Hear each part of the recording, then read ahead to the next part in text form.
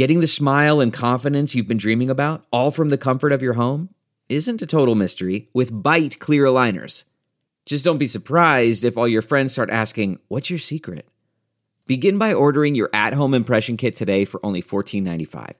Bite clear aligners are doctor-directed and delivered to your door. Treatment costs thousands less than braces, plus they offer flexible financing, accept eligible insurance, and you can pay with your HSA FSA. Get 80% off your impression kit when you use code WONDERY at Byte.com. That's BYTE.com. Start your confidence journey today with Byte. You can host the best backyard barbecue when you find a professional on Angie to make your backyard the best around. Connect with skilled professionals to get all your home projects done well. Inside to outside, repairs to renovations. Get started on the Angie app or visit Angie.com today. You can do this when you Angie that. Hi there, it's Julia Louis-Dreyfus. You may know me from my podcast called Wiser Than Me, where I talk to older women and get their wisdom from the front lines of life. I was amazed by how many people told me our show made them look forward to getting older, which is why I'm here to talk about season 2 of the show. Sally Field, Billie Jean King, Beverly Johnson, Ina Garten, Bonnie Raitt, just to name a few.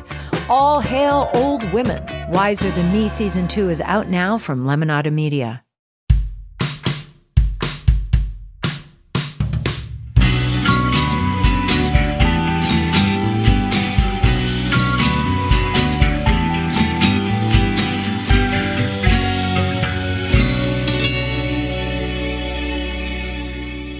What's up, everybody? Welcome to this episode of True Crime and Cocktails. We're so glad that you're here. As always, I am your host, Lauren Ash, and as always, I am joined by my co-hostess with the mostess, Christy Oxborough. How you feeling?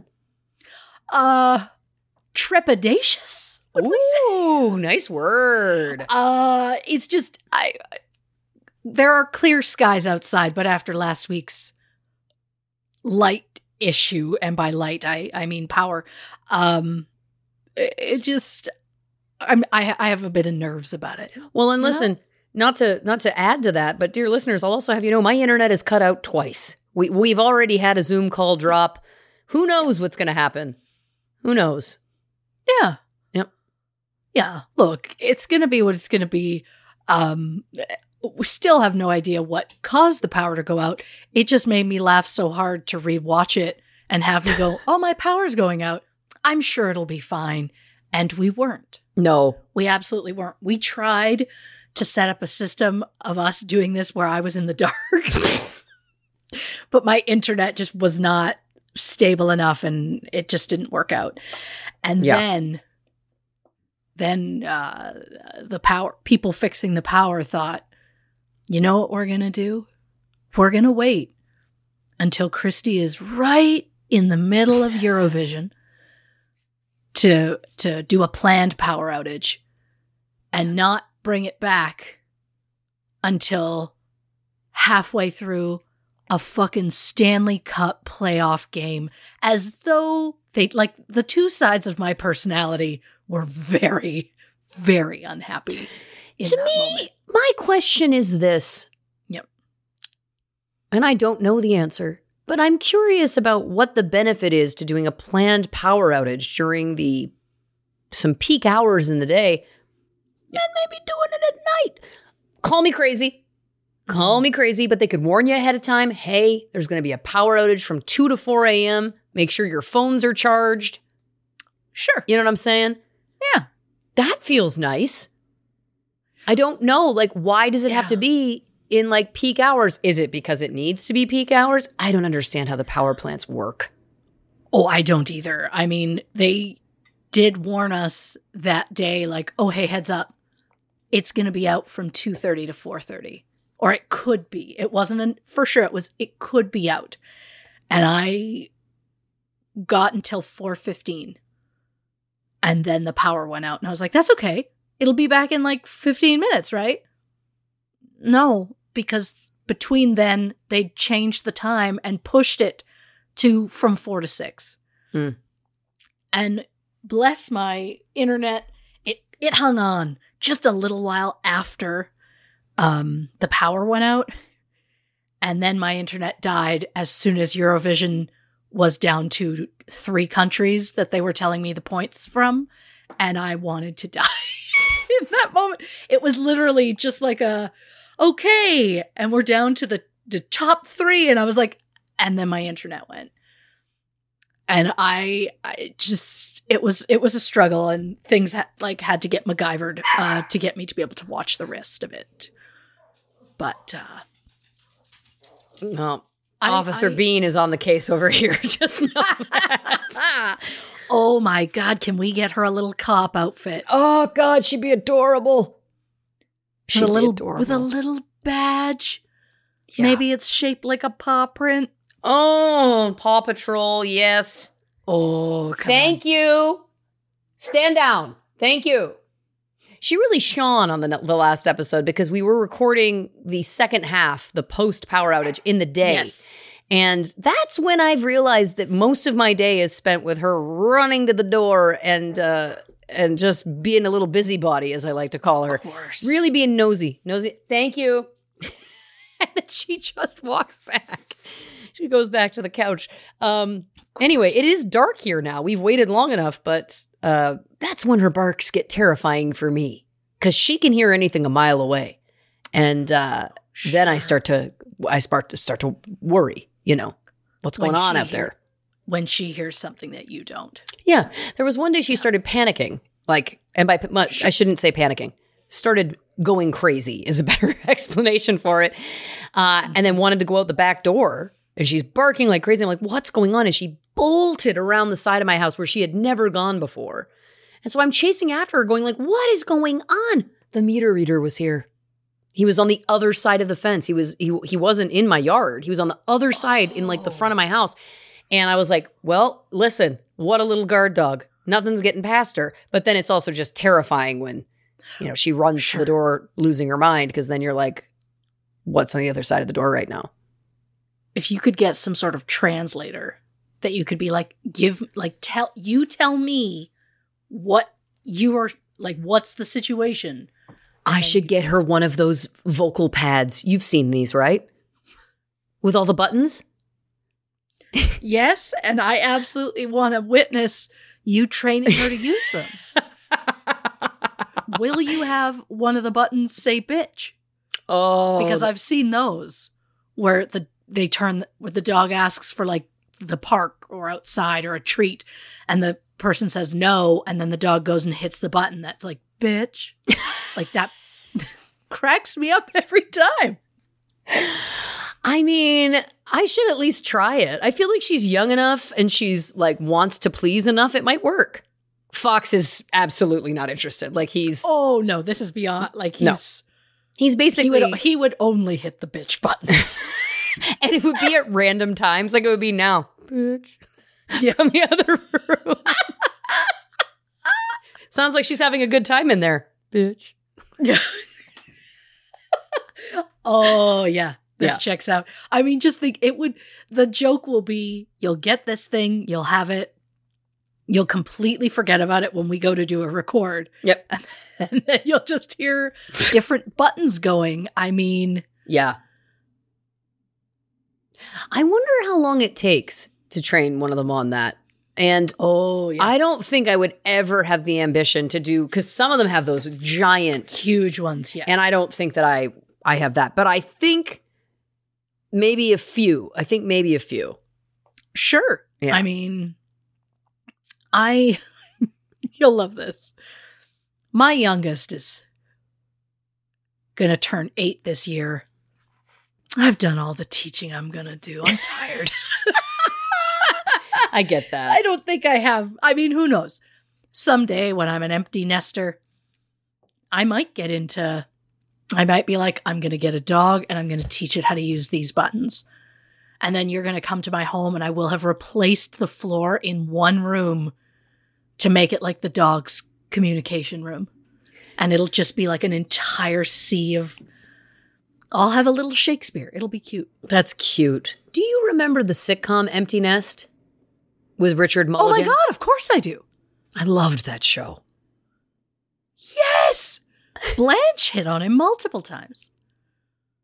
Really? He was the doctor that would sometimes go to their house. Right. And then I think maybe Blanche and Rose, I think it was only 2 of them, were on a couple of episodes. But they had Dreyfus.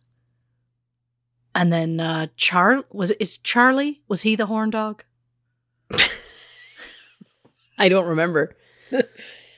He was basically the Blanche for that show. Yeah. But yeah. Oh, I was a fan. I was a fan. Every time I hear the term empty nest, I think of the show Empty Nest, is my point. Oh, 100%. Yeah. And one of the sisters, one of his daughters, was a cop, right? I think so, yes.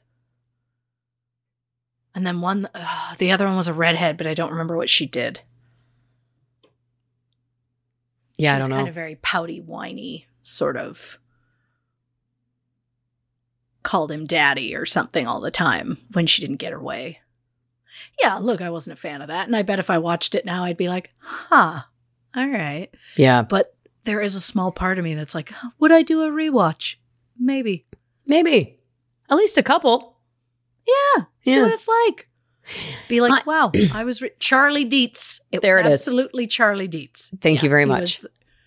He was the horn dog. Well, speaking of horn dogs, I saw a photo posted today on some account. I don't follow this account, but you know how Instagram now, it shows you accounts you don't follow, which I have some notes for all the social media peoples, because they're doing this on basically, I think, all of the platforms, or certainly on Instagram and TikTok, Instagram and Twitter. If I want to see the accounts of people I don't follow, that's TikTok. They own it. They've got it down. That's all I care about. Sure. I follow very few accounts on there because I just like seeing the content from all kinds of different people. I like the variety. But when I go to my Instagram, when I go to my Twitter, I want to see the people that I follow, and that's it. Yep. Regardless. An account came up for me on Instagram I don't follow, and it was a picture of David Duchovny in his prime that I had never seen before. That's rare. And it was the cover of Playgirl magazine. How did we never know that? Oh, this feels like something you had to know. I had no idea. And I fumbled my phone as I was frantically Googling David Duchovny Playgirl. The first thing that comes up is an eBay link to a copy of it. And I was like, when does it arrive? I know. I was like, do I just hit order? And then I was like, no, hold on. Look for some more information. Anyway, long story short, what I've come to learn is he did not appear nude. So you didn't place order? No. And then I had this moment where I was like, I don't know if I really want to see that anyway. Like, I don't know. Like, I don't know if that would do anything for me, really. You know what I mean? I felt like I don't know. But then it made me think, and I was like, and I don't know the answer to this, but when celebrity females used to go in Playboy, did they have the option of not going full nude? Oh, I doubt it. I mean, he was very covered in this too. It wasn't like he was just like covering with a teacup. You know what I mean? Because that image we've seen. Yes. That is burned in my brain from my youth. Yeah. Yeah. I mean, then it's just like, you'll love this statement. Well, if he's clothed, what's the point? Well, it was interesting. Why be there? Listen, not to, and look, it was the 90s. I guess more than anything, I was shocked that in the 90s, they weren't like, you're going to at least have to take off your shirt. You know what I mean? I'm not saying that's right. I'm just saying I was surprised. I mean, it was a different time. Different time. Wow. Yeah. Playgirl. Yeah. Huh. I just didn't realize that they were doing like spreads of men in Playgirl fully clothed. I did not know that. And then I'm also like, because at first I was thinking to myself, like, that was the height of his fame. 97, that was the height of his fame. He did Playgirl? But then I guess maybe if the offer was to remain clothed, it wasn't that big a deal.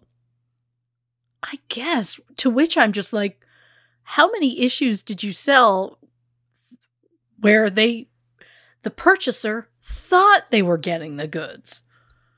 A lot. And then opened it and went, pants! You know? Yeah. I think there was quite a few people who purchased this who have never been more angry at Pants and the Pants Corporation. Wow. Yeah. Well, that makes sense. Yeah. Huh.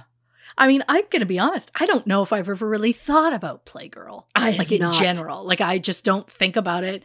This is going to shock the world. Not interested.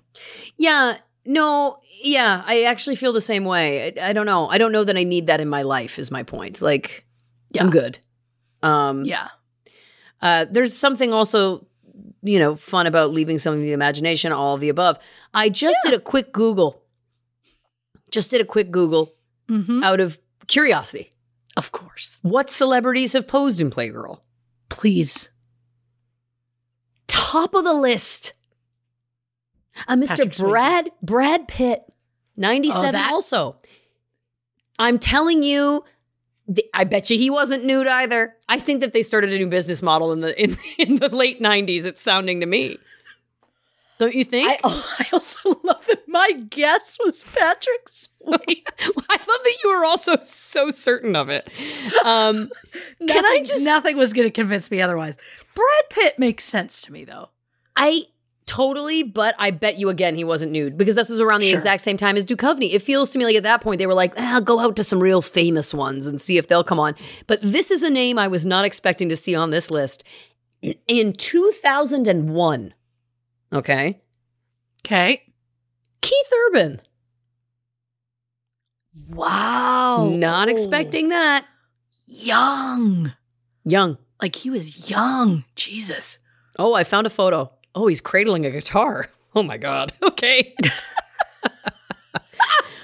Here's a name you'll like to hear. Yeah. Scott Bakula. Oh. 95. Wow. 95. I always loved Sam Beckett. Oh, absolutely. The list is pretty short, to be honest with you. I'm not seeing a ton. Again, David Duchovny's coming up a lot. Antonio Sabato Jr., that's not a surprise. Oh, he dropped his pants for many a campaign. Many a campaign. Here's one from the 70s. John Travolta. That checks. Yep. I was going to say Burt Reynolds. Burt Reynolds also. Yes. That checks. Yep. So is Playgirl still a thing? Or have they since... Great question. Is Playgirl still a thing? I couldn't be happier about this live action Googling. Can you imagine if this was our show? Where it was like, what's the topic? We're going to off and on change which one of us is going to Google about it live in real time. Well, listen. Apparently, in 2016, it was the last issue. Wow. Wait a second. What is this? There was a relaunch. Was it missed? There was a relaunch. Let me see. Oh God, listen, I'm going to have to do more research into this, but I think there was a relaunch more recently and it's taken on a feminist turn. Hey. Interesting. The cover, for example, was a pregnant Chloe Sevigny in 2020. Okay. Interesting. Yeah. I'm going to have to look into this more. This is fascinating. Well, you'll love this. Playgirl podcast. We each go through an issue and then just talk about it. I feel like there would be a real market for that. Yeah. A real market for that. Brad Pitt full frontally nude. I love that I'm instantly scared. He sued Playgirl. Okay, listen, there's just too much. We could do a whole episode about this. This is gonna have to become something else because I need to know the truth. Yes. Interesting. Oh, it may have been a paparazzi shot. That's not great. That's dirty. That's bad. That'll be our biggest episode. Well, the fact that there was a Vanity Fair article in 2017 and the headline was "The Nude Photos That Explain Why Brad Pitt Doesn't Impress Shania Twain Much." That feels rude. Maybe it was cold out. What's that? Maybe it was cold out. Well, listen, again, I just feel like that's harsh. Also, maybe he just wasn't ready.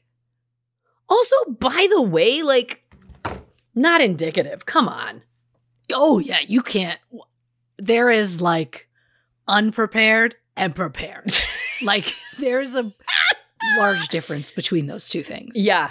Sometimes not so large. But sometimes the large difference is almost troubling. Like, it feels like it defines gravity and science. Yes. Yeah. Yeah.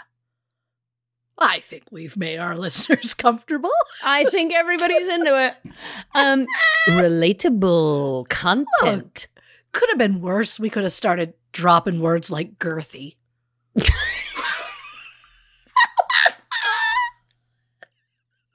Thank God we didn't. We kept it pretty PG-13, I thought. I thought we were, you know. Oh, wow. I would have even given us probably just a PG. Oh, in this day and age, you're probably right. You're probably right. The stuff that the younger ones see, it's horrifying. Yeah. But, I mean, look, as someone who grew up on Grease 2 and Mannequin, nothing phases me unless you say Brad Pitt full frontal and then I clutch my pearls because I wasn't ready. I wasn't ready. It. Yeah. I wasn't ready. No, I don't like if it's paparazzi shots and stuff like that. I don't feel right looking at them. It's like it's a violation. They didn't intend it. Sure. Now, if he had agreed and put it out there and was proud of it, would I look it up? Oh, possibly. It would be tasteful. Yeah, if it was a tasteful nude that he had full agency about and consented to, that's a different thing.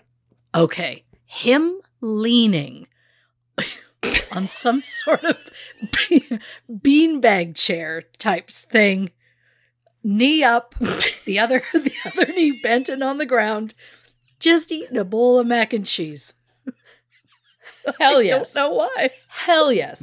I also, again, Brad, tasteful. I also just have to say, you know, as a gal who's on the dating scene, sure. Quite often if I'm going out with someone new early on, date or two, they will say to me inevitably by date 2, I listened to an episode of your podcast. Always. Oh. And I immediately always go, oh yeah, which one? And then they'll say, and then I'll try to rack my brain what we talked about at the beginning. Yep. Yes. Yeah. Yeah. There's no way to know. No. There's no way to know. But anyway, this might be an episode I'll tell them to skip. Tell them, who are they? There isn't any. Put it in your bio. If you're going to listen, skip this episode. Yeah, that'll work. That'll work. Oh my God. Yeah. I mean, look, if we have the time, we don't. We could go through and do like just a skim to the beginning of each episode and just make notes for ourselves. And then you'd have like a little black book that you could just, what episode did you listen to? And then you just to that episode, and then you know approximately what they listened to or what they heard. Yeah, good point. We should have kept the words I'm about to say. We should have kept ledgers where it said what we talked about in the beginning. Why? We don't need that. I guess for we this. We used to, though. I used to. I never knew that. I did. Back when we were first starting and we used to think of what story we were going to talk about in advance that might kind of link to the story we were talking about. Yeah. So I had like a spreadsheet, of course, where I would have like the episode, the story we talked about so that we wouldn't double up.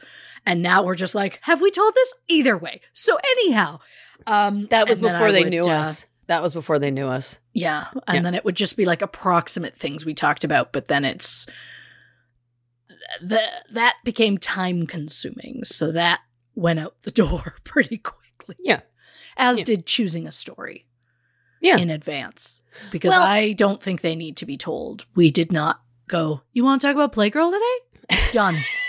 Hit record. Like, Shocker, this wasn't on the docket. Yeah, no, but Thank they you know for us now. docket. You know what I mean? Everyone Yeah. knows us now, so now it's more like, I think it's more conversational and chit-chatty as opposed to like, who are these women? You know? sure. Yeah. And who are these women? Brad Pitt full nude. I almost just like left the room. I didn't know. Mentally, I think I did. Yeah.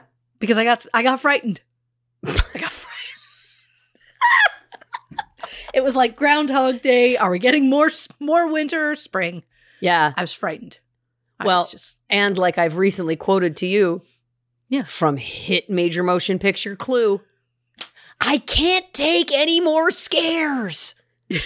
That was in reference to me seeing some clickbait that was about Zendaya and Tom Holland breaking up, and I flew into a panic. And then when I Googled it, it did not seem to be true, and I was voice noting this to Christy, and then I said, to quote the immortal words of Martin Mull in Clue, I can't take any more scares. And that's the truth. Like, we don't need to talk about it. We don't have time, but like, I pray they don't break up. Normally, we've talked about it before. Yep. You're in your early 20s. We're like, try on some different relationships. Don't feel like you have to settle. You know, that's kind of, I feel like some good advice. With those two, I want them together for life. And I don't you found know your why. person. You are where you need to be. Yes. Yeah. There's nothing else out here. Trust me. There's nothing else out here. And There's look, a couple of if you need yahoos to- listening to our episodes of our podcast, but you know what I'm saying? It's rough. Yeah. It's rough. And look, whatever I can do to, we'll become like Secret Service, but just for you two, oh yeah. to keep the cameras away, keep the busybodies out. We'll do that for you Yep. to keep you together. Yep. Are you someday going to have kids? I can be your nanny. Can I? I just said I was done. You were done teaching. Yeah. But apparently I'm not. Look, I'll do what you need to do. Just please stay together. Just, I guess my plea to Zendaya and Tom Holland is, if things get tough, try to work it out. Because there's two 40-something-year-old Canadian broads that are really inspired by your love. Yes. If I may add, talk to us. Yep. Talk to us about it first. If you're thinking Yep. of pulling the plug, Yep. talk to us about it.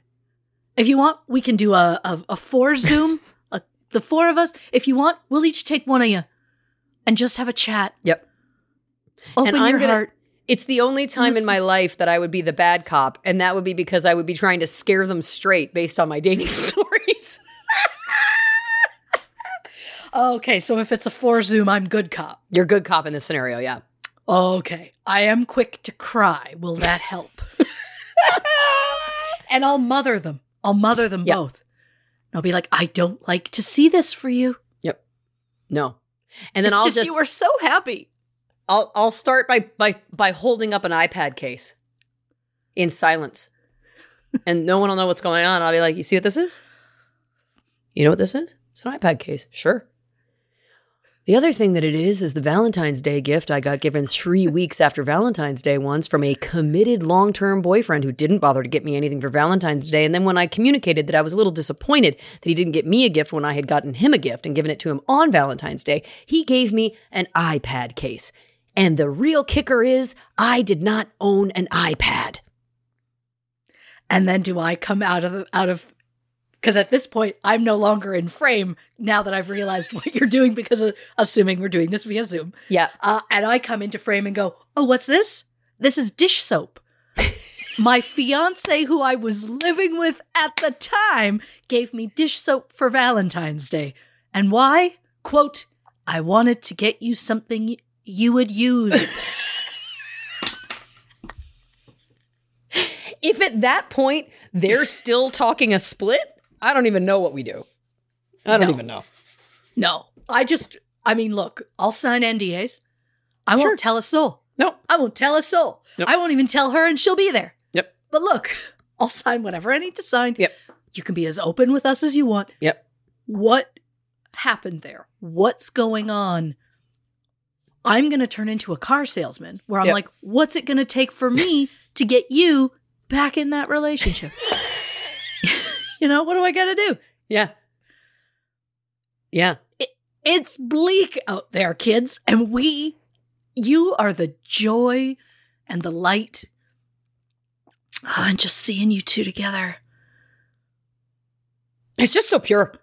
Yeah, It's just a pure love. it is. Listen, speaking of pure loves, what are you drinking over there?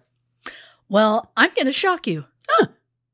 This might be a first. What? I've got a water. Uh-huh. I can't call it a Slurpee because it's not. I've got a Pepsi slush Oh. because I was too lazy to go all the way to 7-Eleven. And I have a third beverage, a Mike's Lime. Wow. What I love is that you're really taking a page from my book because all I have is a water and a pineapple high noon. Okay, so you went 2 drinks this week. I went 3 drinks. Well, before we started, I'd already killed a high noon, but that doesn't count. It's not 3 different drinks. So Sure. Yes. Listen, I'd love to see that for you. Love to see that for you. Look, I just decided I knew I was going to do a Mike's Lime today, and then I always have a water as a backup.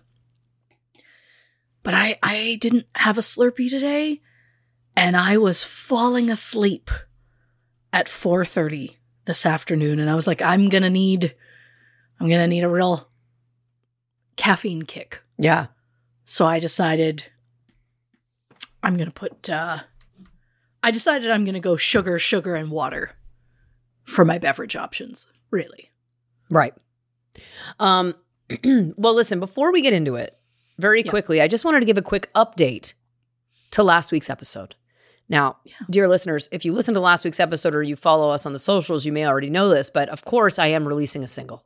And last week, you are. I was waxing poetic about the fact that I was terrified that I had messed up the song release because it was supposed to go on pre-sale tomorrow. Yeah. And I was worried that it wasn't going to show up. Well, here's the real joy in my life. It popped up a day early. It popped up a damn day early. What are the chances? What a gift to me. So I'm so excited to say you can go onto iTunes and you can purchase a pre-sale of that song. And that is the way to help me try and chart. As we know, that has become my goal, is to try and get on a Billboard chart. If you don't have iTunes or access to it, June 2nd will be the day. And that's the day we need to flood it. That's the day we flood it. And all the Spotifys and the people on the Amazons and whatnots, that's the big day. I don't think I should tell people, if you're leaving the house, put it on repeat before you leave the house. I don't think I should be telling people to do that. I think that's probably illegal. Sure. But if people come up with their own ideas, I can't stop them. It's not my business what people do in the privacy of their own homes when they leave those homes. I don't know. The only business we're going to know about is Tom Holland and Zendaya. Thank you very much. Well, and the business of my new merch store, which is, of course, supporting the album. Or not the album, the single. Yeah, I've made some merch items to support my song. It's not live yet. It'll go live June 2nd alongside when the single goes live. And that's going to be lauranash.band. lauranash.band. Look at you. Yeah. Who saw this coming back in the day when we had to pre-pick our story? Thank you very much. What a gift to us. And I will also just want to give a shout out everyone who has already pre-purchased the single. Truly, genuinely humbling experience. It's been so lovely to see people be so supportive of me living out what has been a ridiculous teenage fantasy. But also it's so lovely that people have been so supportive. So I want to say thank you to everyone who has and who will purchase that single. I appreciate you. But listen, we got lots to talk about. Oh, yeah. Because I think I can say right off the get, we're talking about Alex Murdaugh. We are. And this is the first in an installment. Correct. Correct. of 2 episodes about Alex Murdaugh. Because for those of you, dear listeners, who aren't familiar with this case, who are familiar with this case, they all just went, of course. Of course. For those who aren't familiar, it's a lot to get through. There is so many twists and turns that this case takes that it's not going to be done in one episode. So buckle in for that. Let's get into it. Alex Murdaugh is a member of one of the most powerful and influential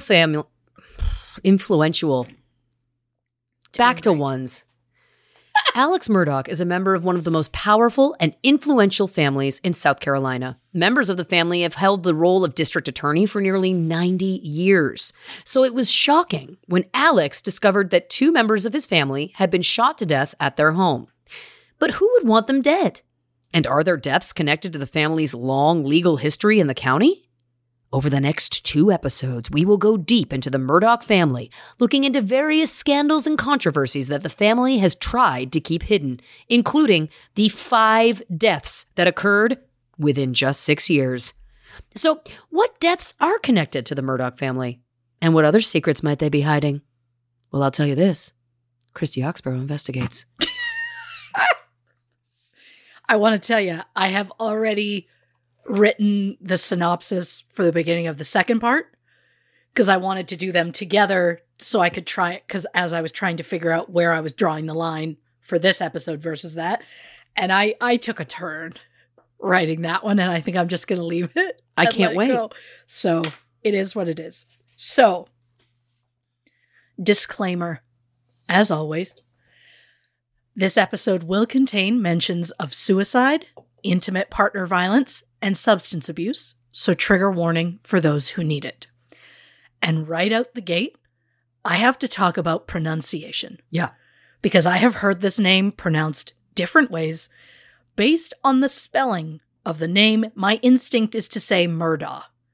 But after hearing Alex say his own name, I am going with how he says it, which is Murdaugh. I know that friend of the podcast, Ben Feldman, had complaints about an unnamed documentary that pronounced the name wrong. So I hope he will be happy to hear ours will at least be consistent. It was inconsistent was the thing, is that in that specific documentary that will remain nameless, there was just lots of different ones. And he just sent a message saying, if you cover this, just be consistent, which I think was a great note. It was. And that was the moment I said to you, he still listens. Oh, good for him. Yeah. So, also, my apologies to any fans of the delightful TV series Arrested Development, as I will be saying the name Buster a lot, and people might like kind of the Buster I'm talking about does not match the one that you're picturing if you're a fan of that show. But shout out to the best Buster there is, Mr. Tony Hale. Oh, I love him.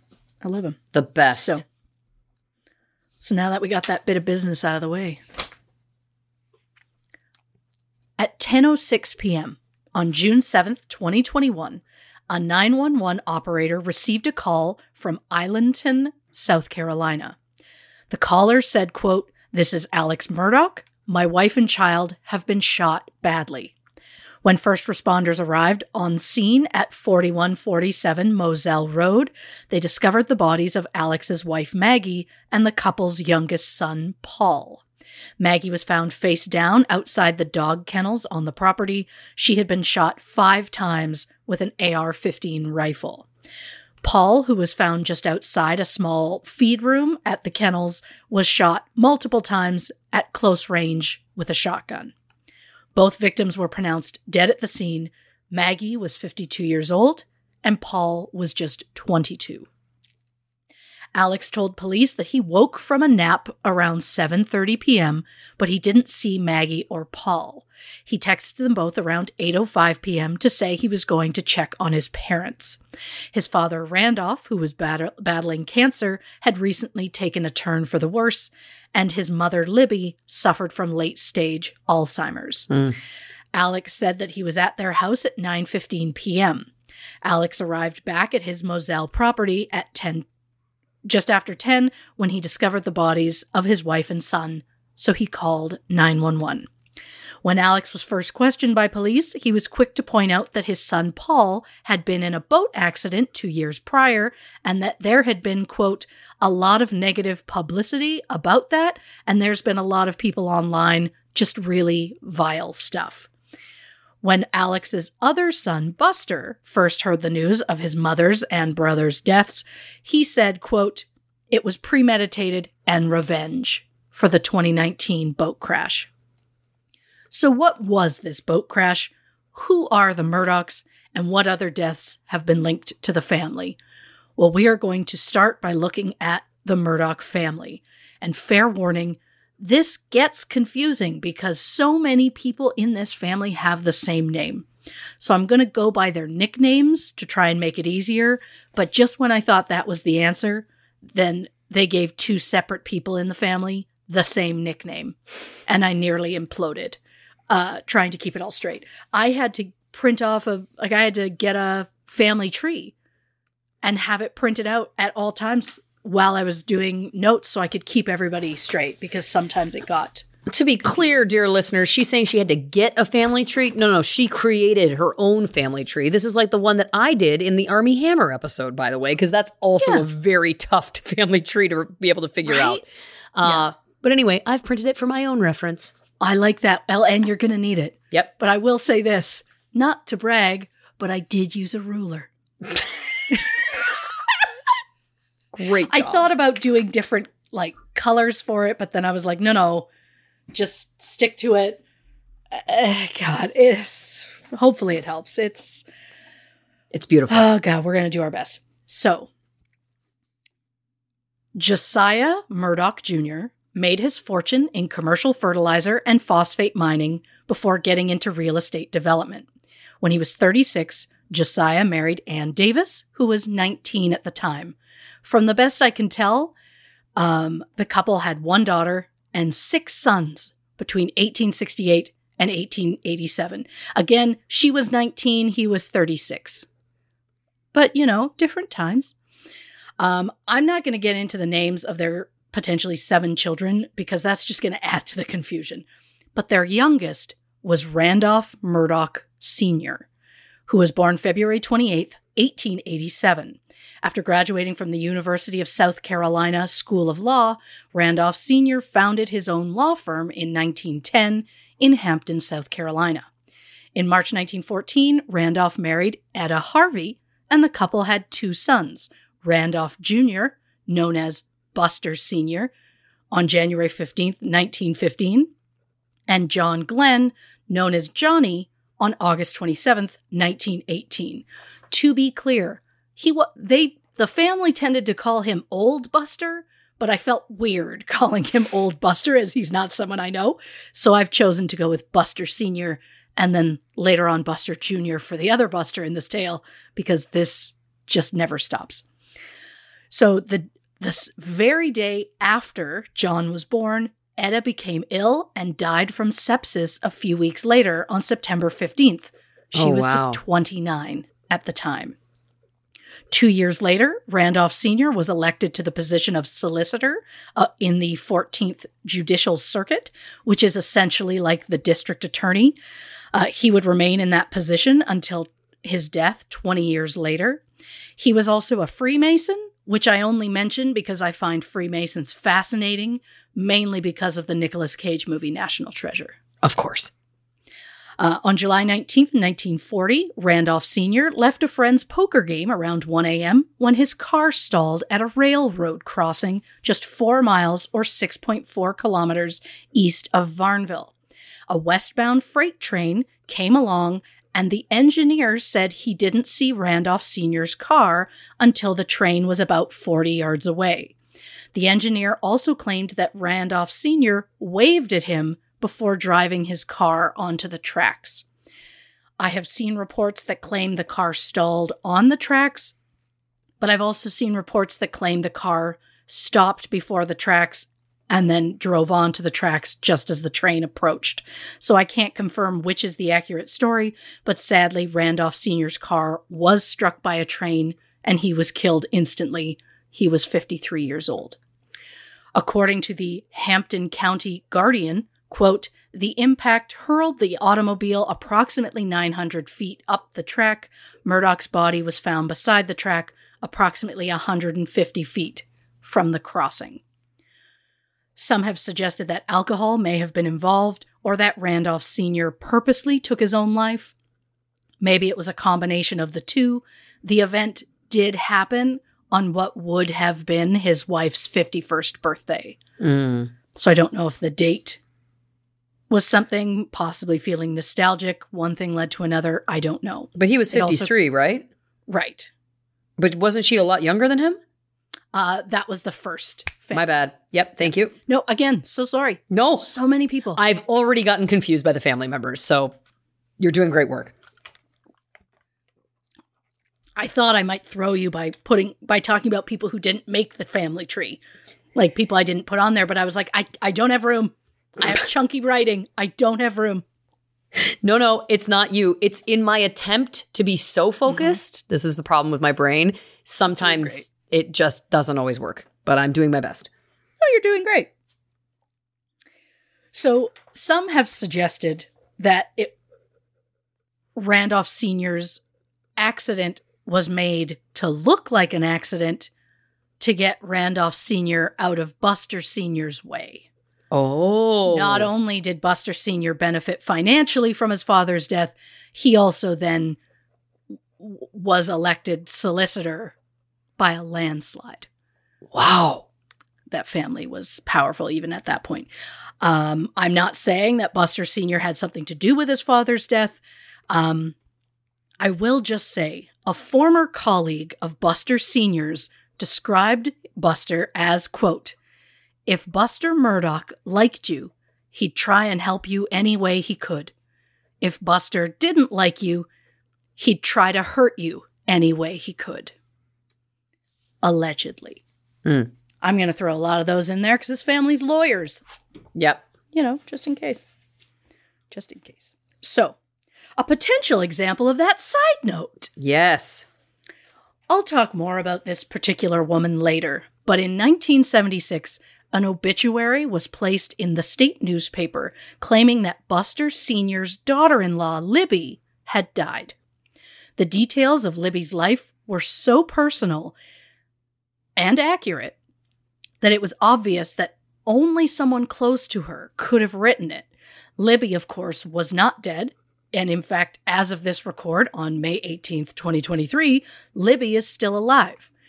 So some claim that Libby submitted the obituary herself to get back at her husband for something that he did, but others claim that Buster Sr. had the obituary published to send Libby a message. Wow. We don't know who got it published, but if Buster Sr. did do it, that is a dark way to threaten your daughter-in-law. Yeah. Prior to his death, Randolph Sr. was often too sick to go to court, so Buster Sr. would fill in for him. So maybe the ongoing illness was part of the reason his car went onto those tracks. Maybe the car was placed on the tracks. We'll never know. But in the end, Randolph Sr.'s death was ruled an accident. Months later, in October 1940, Buster Sr. filed a wrongful death lawsuit against the train company, claiming the train was traveling at a high speed and that it had failed to blow a whistle to signal that it was coming to the crossing. The suit also claimed the crossing itself was overgrown and that Randolph Sr.'s view would have been obscured by trees and tall underbrush. The suit was later settled for an undisclosed amount. Buster continued to run the law firm that his father started back in 1910. It would later become known as, and I don't know how I'm supposed to say this, PMPED, which to me just looks like the word pimped, and I can't see anything else, but it stands for Peters, Murdaugh, Parker, Eltzroth, and Dietrich. The law firm became a huge family dynasty, with the name Murdaugh being one of the most recognized legal names in South Carolina. The family even made the cover of an issue of Carolina Lawyer magazine in 1989. And the firm's website boasted that the Murdaughs held the position of solicitor for 87 consecutive years. But it wasn't exactly consecutive. Buster Sr. resigned his position of solicitor in June 1956 when he was indicted by a federal grand jury for allegedly warning a bootlegger to move a moonshine still into a neighboring county to avoid arrest. Ooh. A former county sheriff, as well as more than 24 co-defendants, were also indicted for, quote, having conspired over a period of several years to violate the Internal Revenue liquor laws. Before the trial even started, some witnesses were threatened. Others had people attempt to bribe them.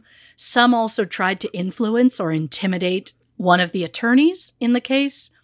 And one of Buster Sr.'s first cousins was later charged with jury tampering.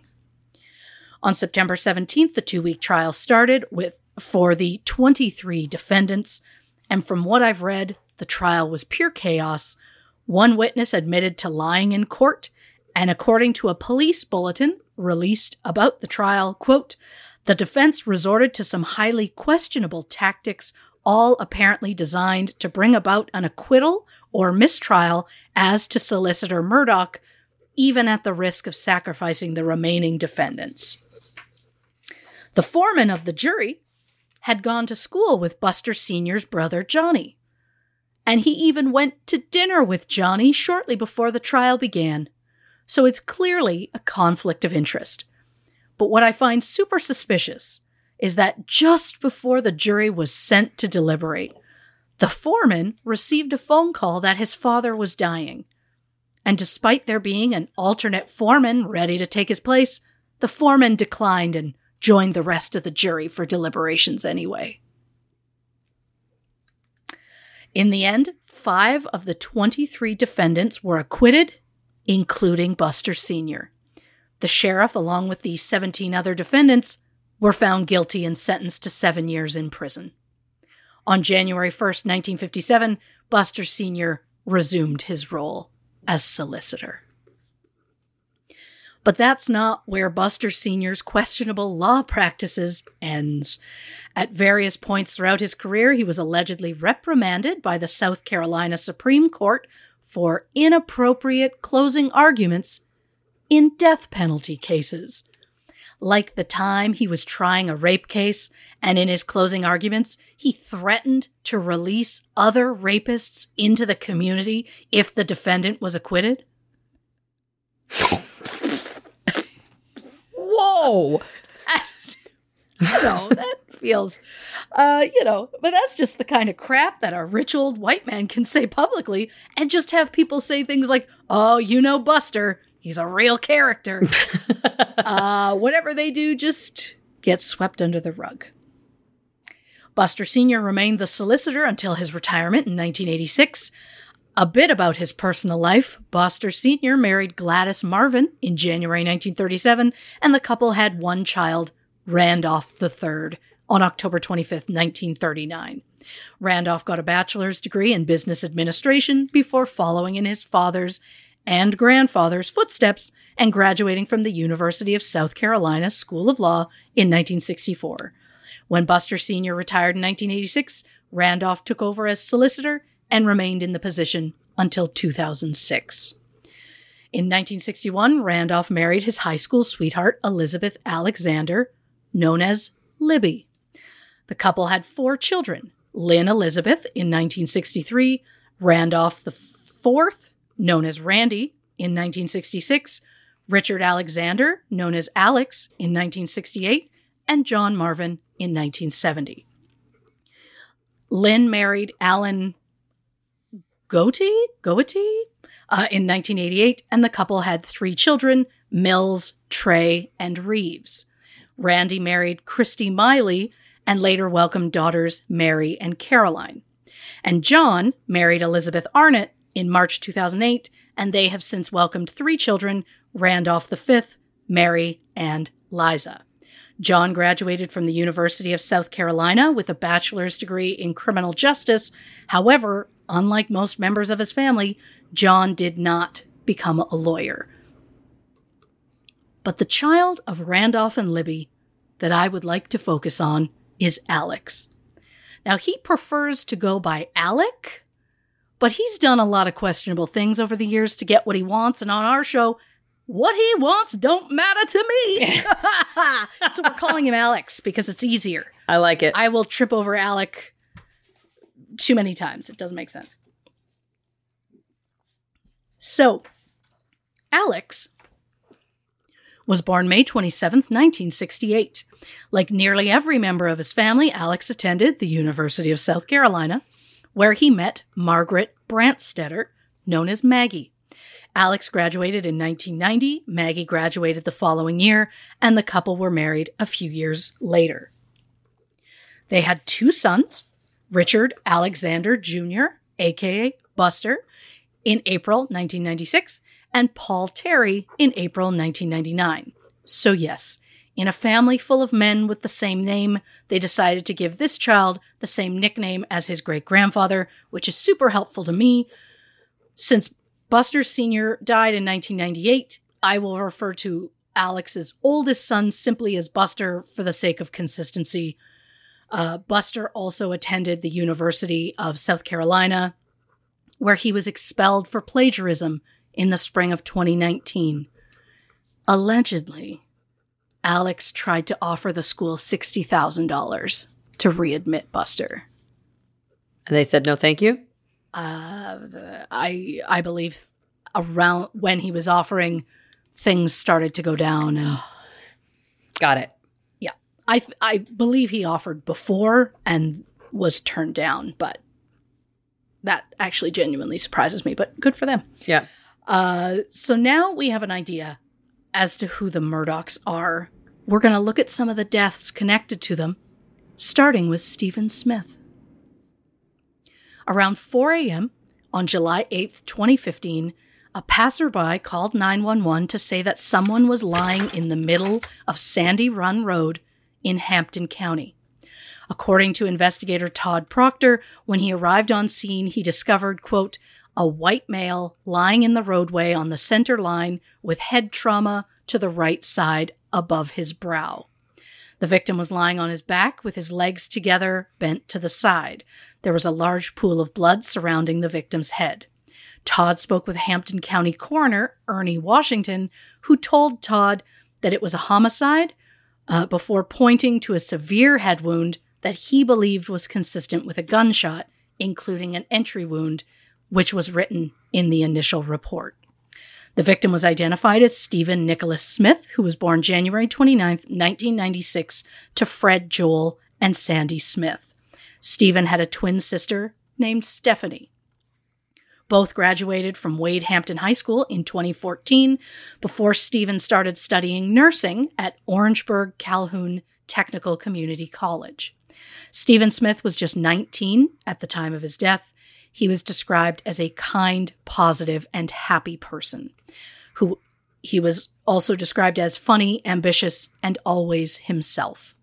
Shortly after Stephen's body was found, police found Stephen's car abandoned about 3 miles or 4.8 kilometers away on Bamberg Highway.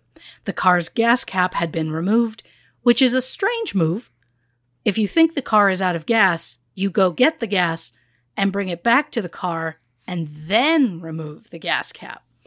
By abandoning the car with the gas cap open, it makes the scene feel very staged to look like a car ran out of gas.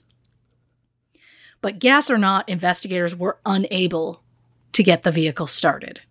If the car had run out of gas, does that mean that Stephen was headed to a gas station when he was murdered?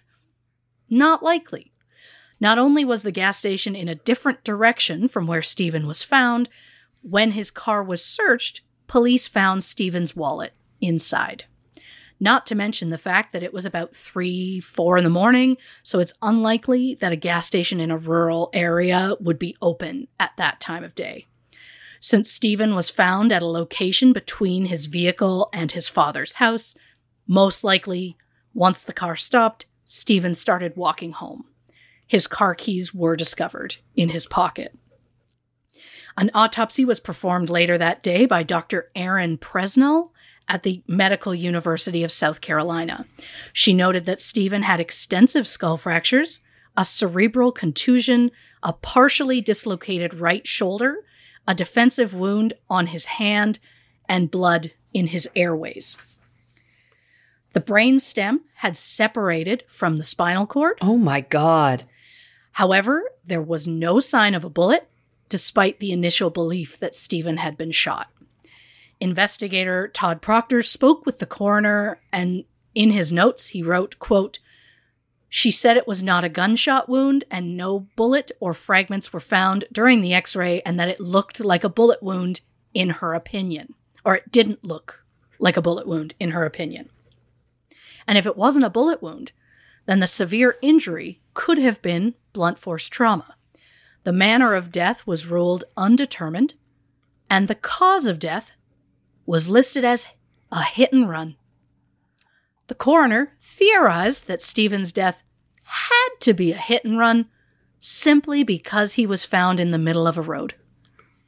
But we're going to look at why Stephen's death was absolutely not a hit and run, keeping in mind that I have no medical expertise whatsoever.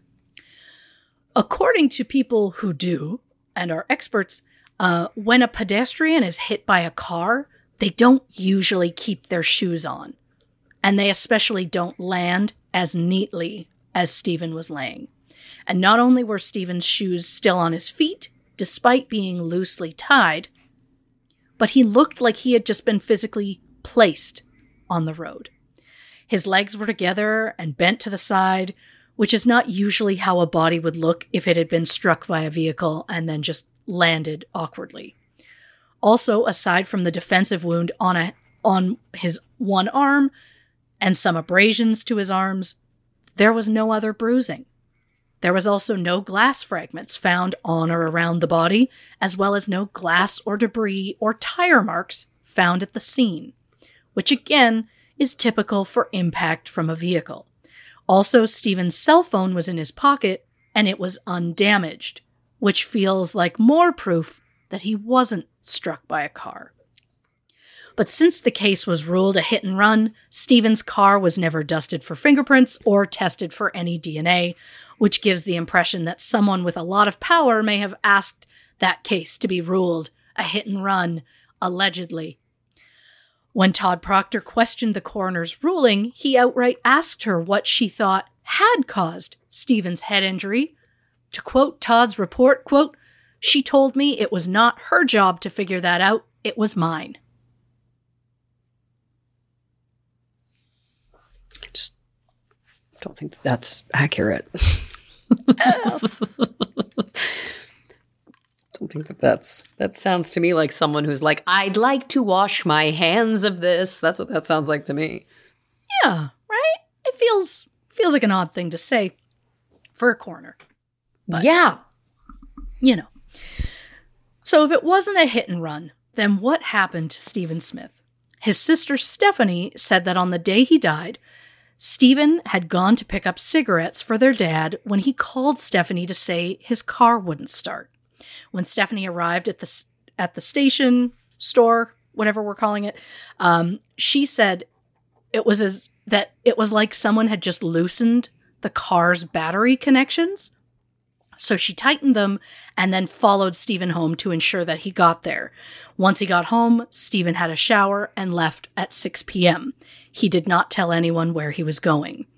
Is it possible that whoever messed with Stephen's car earlier in the day did so again hours later? And maybe the suspect did it to get Stephen alone so he'd be more vulnerable to an attack. But who would want to attack Stephen? Well, his family believes his death was a hate crime because Stephen was gay. There were also rumors that Stephen was in a secret relationship. His family said that he started acting secretive about 2 weeks before his death. Maybe Stephen started seeing someone who wasn't ready to be out publicly yet. But what does this have to do with the Murdaugh family? Well, the rumor goes that Stephen's secret relationship was with Buster Murdaugh. The two briefly played baseball together in their childhoods, and they graduated together from Wade Hampton High School in 2014, where Stephen occasionally tutored Buster. The rumor was that Stephen and Buster were a couple and that they planned to come out to Buster's family. Some of Stephen's friends said before his death Stephen told them that he was, quote, involved romantically with someone from a prominent family who was hiding his sexuality.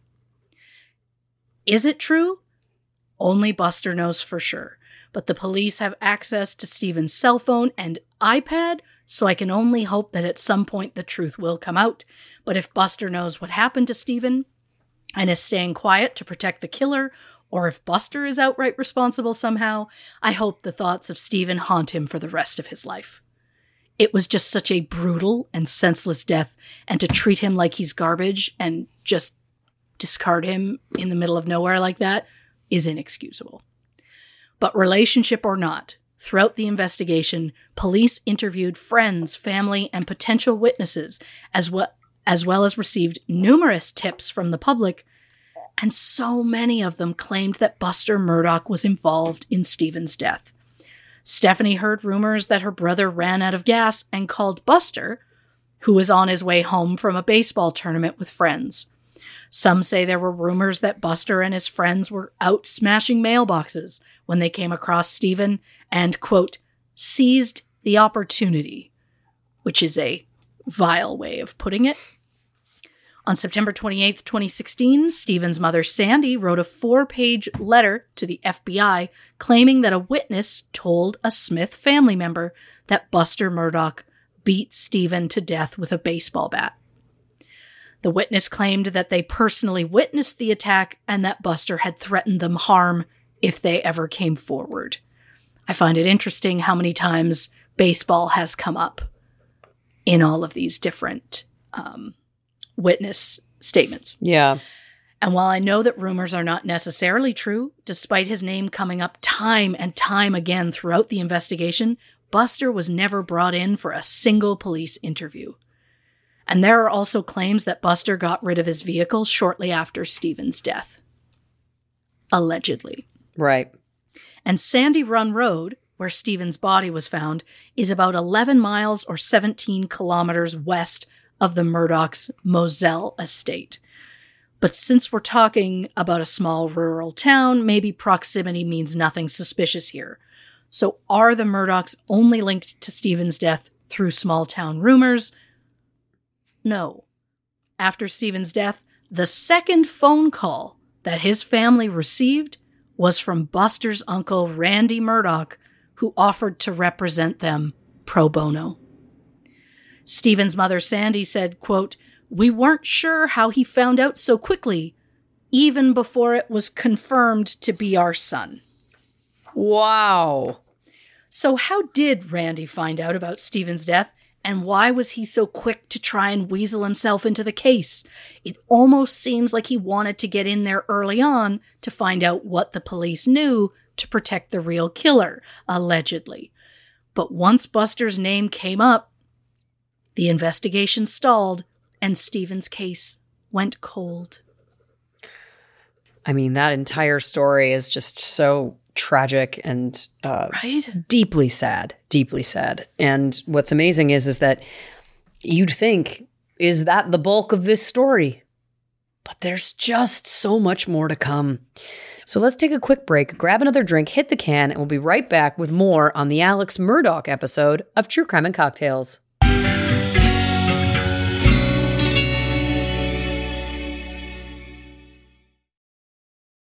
This episode is brought to you by Philo. Do you love TV? Do you love saving money? Then Philo is your solution. Philo has shows, movies, and live TV for just $25 a month. You can even try it for free with their 7-day free trial. No contracts, no commitments, no hassles. Just a better way to watch TV. Never miss a minute of shows like the hit docuseries Where is Wendy Williams? Or classics such as Friends. If you can't get enough TV, then there's no better way to watch. Philo has more than 70 channels like BET, MTV, and AMC. And the best part? You can try it yourself with their 7-day free trial. Sign up today at philo.tv/poppods. That's philo.tv/POPPODS to get 50% off your first month. That's not just the sound of that first sip of Morning Joe. It's the sound of someone shopping for a car on Carvana from the comfort of home. That's a good blend. It's time to take it easy, like answering some easy questions to get pre-qualified for a car in minutes. Talk about starting the morning right. Just like customizing your terms so your car fits your budget. Visit Carvana.com or download the app to experience car shopping the way it should be. Convenient, comfortable. Ah.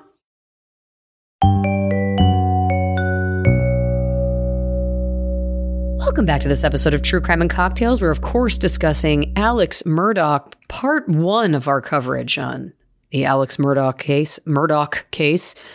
Before the break, we were talking about the very tragic death, of course, of Stephen Smith. What do you got for us now? Well, first off, right out the gate, it's going to be thank you for coverage. Because that makes us sound like a news show. A program. And I should have said, back to you, Christy. Well, then I need to hit my papers on the desk, but I instead hit the mic and it didn't work out. It's fine. I'm bubbling.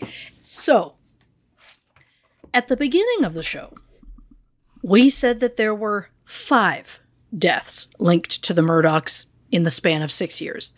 The first was Stephen Smith in July 2015. The second was Gloria Satterfield. Gloria Harriet Satterfield was born February 8, 1961 in Hampton, South Carolina. She was the mother of 2 sons, Brian and Michael, and her husband David passed away in May 2013 at the age of 51. Gloria worked as a housekeeper and nanny for the Murdaughs for over 20 years. Those close to Paul Murdaugh said that he considered Gloria to be a second mother to him. He allegedly carried a picture of Gloria in his wallet. And nobody else. Wow. On the morning of February 2nd, 2018, Gloria drove out to the Moselle property to pick up a paycheck from Maggie Murdaugh. According to the Murdaughs, when Gloria was walking up the 8 front steps, she got tripped by the Murdaughs' 4 dogs, fell back, hitting her head on the brick steps before landing on the ground.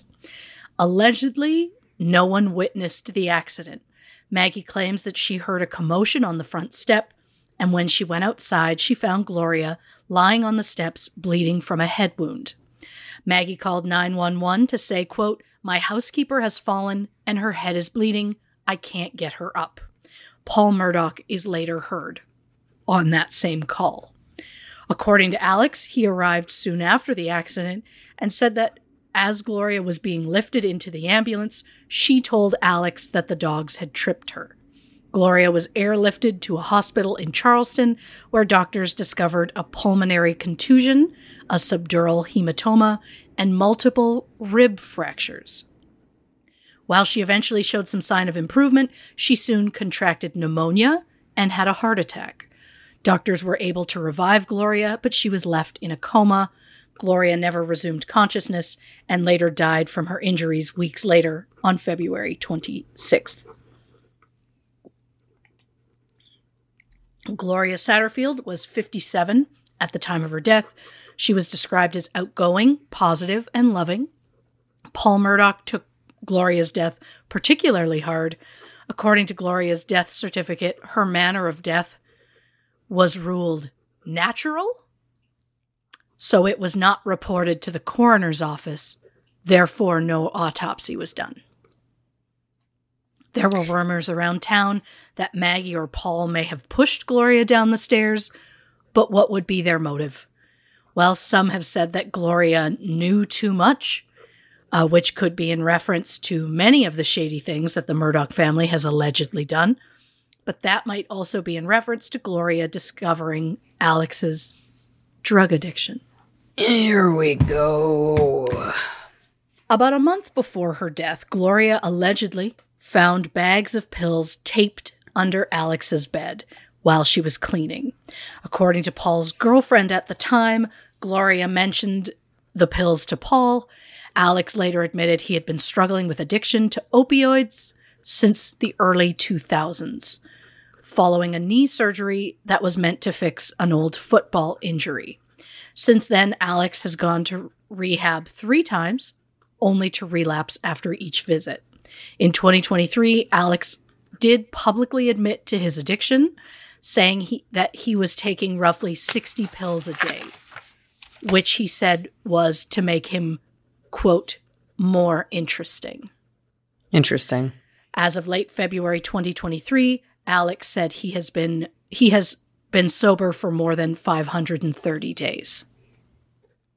Alex also admitted to lying to people, which he said he only did because of his drug addiction. As he put it, quote, "As my addiction evolved over time, I would get into these situations or circumstances where I would get paranoid thinking." More drug connections. Side note. If I'm going to talk about drugs and Alex Murdaugh, I also need to mention his connection to Barrett T. Bulwer, who claimed to be a commercial fisherman, but was also a suspected drug smuggler. In the early 80s, a federal drug task force was set up in South Carolina. It was called Operation Jackpot, and between 1983 and 1986, it convicted more than 100 marijuana smugglers. During one of their sting operations in February 1983, they confiscated 17 tons of marijuana from a shrimp boat near Beaufort. 6 people were charged, including Barrett and his father. However, things changed when the government's main witness was killed. 33-year-old Franklin C. Branch was struck by a vehicle as he stepped off a sidewalk. Following Franklin's death, charges were dropped against Barrett and his father, and the other 4 men were convicted. Later on, Alex Murdaugh became Barrett's legal representative, and eventually Barrett and Alex became business partners, buying a total of 9 properties together. The reason for those particular properties is unknown, as some are just random sections of small islands, but they all seem to be around the Harbor River and have easy access to both roads and waterways, which would be ideal for someone running drugs. Not that I'm suggesting they are. I'm just suggesting their properties choices were a little sketchy. In March 2000, Barrett bought the Moselle property for $257,000. In May 2008, he went through a $460,000 foreclosure, and the following March, Barrett transferred the Moselle property to his wife Janine for $1. In April 2013, the property was then transferred to Alex Murdaugh for $5, who in turn transferred it to his wife Maggie in December 2016, also for $5. And I'm sure that selling or transferring an expensive property for $5 or less is some sort of tax loophole or something. From best I can tell, people often do it to hide the actual price of the property. Again, feels a little sketchy. In July 2018, Barrett granted Alex power of attorney before his death from cancer 2 months later. Maggie Murdaugh remained friends with Barrett's wife until her own death in 2021. In fact, when police found Maggie's cell phone, there was an unread text from Janine Bulwer on it. It's not connected to Maggie's death. I'm just pointing out that the Bulwers and the Murdaughs were very intertwined for many, many years. Now, I want to point out, there is currently no proof that the Murdaughs were involved in Gloria's death in any way. For now, it's all just speculation. But her death not being reported to the coroner's office and being ruled natural is a red flag that something suspicious happened there. I'm no medical expert, but I don't believe a natural death ever involves broken ribs or a pulmonary contusion. But again, I don't have medical training, just a keen eye for wrongdoing. What a nerd. Anyhow, it's fine. And speaking of which, at Gloria's funeral, Alex told Gloria's sons that he was going to sue himself for wrongful death to get an insurance settlement since the accident occurred on his property. And since Alex was a lawyer, he told Gloria's children just sit back, wait for the settlement. He'd do all the work on their behalf. So Alex set the Satterfields up with a lawyer who helped settle the lawsuit in December 2018. Gloria's estate was awarded $500,000 for liability and an additional $5,000 for medical costs. But Gloria's family didn't receive any money. Also, it turns out the lawyer that Alex set them up with was Alex's best friend and former college roommate. And if that wasn't bad enough, Alex filed a wrongful death claim with the insurance company Nautilus, who paid out $4.3 million, but instead of doing the right thing and giving Gloria's family the money, Alex just kept it for himself. So gross. 2 friends of Alex's even allegedly helped him to commit the fraud by having the insurance money go directly to Alex's bank account and then not telling the Satterfields that the suit had been settled. Alex claims he kept the money to help pay for his drug addiction, which just feels convenient to me at this point. In September 2021, the Satterfields filed a lawsuit against Alex, who finally agreed to pay them in June 2022. Nautilus then sued Alex for insurance fraud, and there are so many other fraud and financial crimes that I could get into now, but I'm saving them for part 2 of this episode, so of course, stay tuned for that. The idea, though, that the Murdaughs could ever be responsible for Gloria's death is enraging to me, not only because it would be the murder of an innocent person and that they got away with it because they thought they were above the law, but also because in Gloria's obituary, after listing her family members, then it says, quote, "Those she loved as her family, Alec and Maggie Murdaugh and their family." Gross. It's just sad and shocking how many people around the Murdaughs have died with seemingly little to no effect on the Murdaughs themselves. Which leads me to the third death linked to the family. On February 23rd, 2019, Alex's youngest son, Paul, wanted to go with his friends to the town's oyster roast. In the afternoon, Paul was seen on surveillance cameras at a convenience store using his brother Buster's ID to buy alcohol. Paul was 19 at the time. Legal age in the United States is 21, I should add. The friends all agreed to meet at a river house owned by the Murdaughs, one that the friends referred to as Murdaugh Island. The group included Paul, his girlfriend, Morgan Dowdy, her best friend, Mallory Beach, Mallory's boyfriend, Anthony Cook, Anthony's cousin, Connor Cook, and Connor's girlfriend, Miley Altman. All 6 were around 19 years old at the time, but underage drinking was not a big concern in the Murdaugh house, as they allegedly often supplied the kids with alcohol and allowed the kids to drink alcohol in front of them, starting from when these kids were like 14. Morgan even had video of them partying and drinking in front of Paul's parents. They met at the River House around 6:30 p.m., where Paul allegedly funneled 6 beers before they left for the oyster roast at 7 p.m. Thanks to a stocked cooler on the boat, the kids continued to drink until they left around midnight. Paul wanted to go to a bar, and despite no one else wanting to go, they went anyway, mainly because Paul was driving. They arrived at the dock at 12:45 a.m., and Paul and Connor went to Luther's Bar in downtown Beaufort, while the other 4 friends waited for them outside. Paul used Buster's ID to get in, and Connor later admitted to using a fake ID. They ordered 2 rounds of shots before returning to the rest of the group just after 1 a.m. At this point, Paul was incredibly intoxicated, and according to his friends, acting rash. The friends suggested that someone else drive or that they take Ubers home, but Paul was adamant he wasn't leaving his boat there and that he was the only one who would drive it.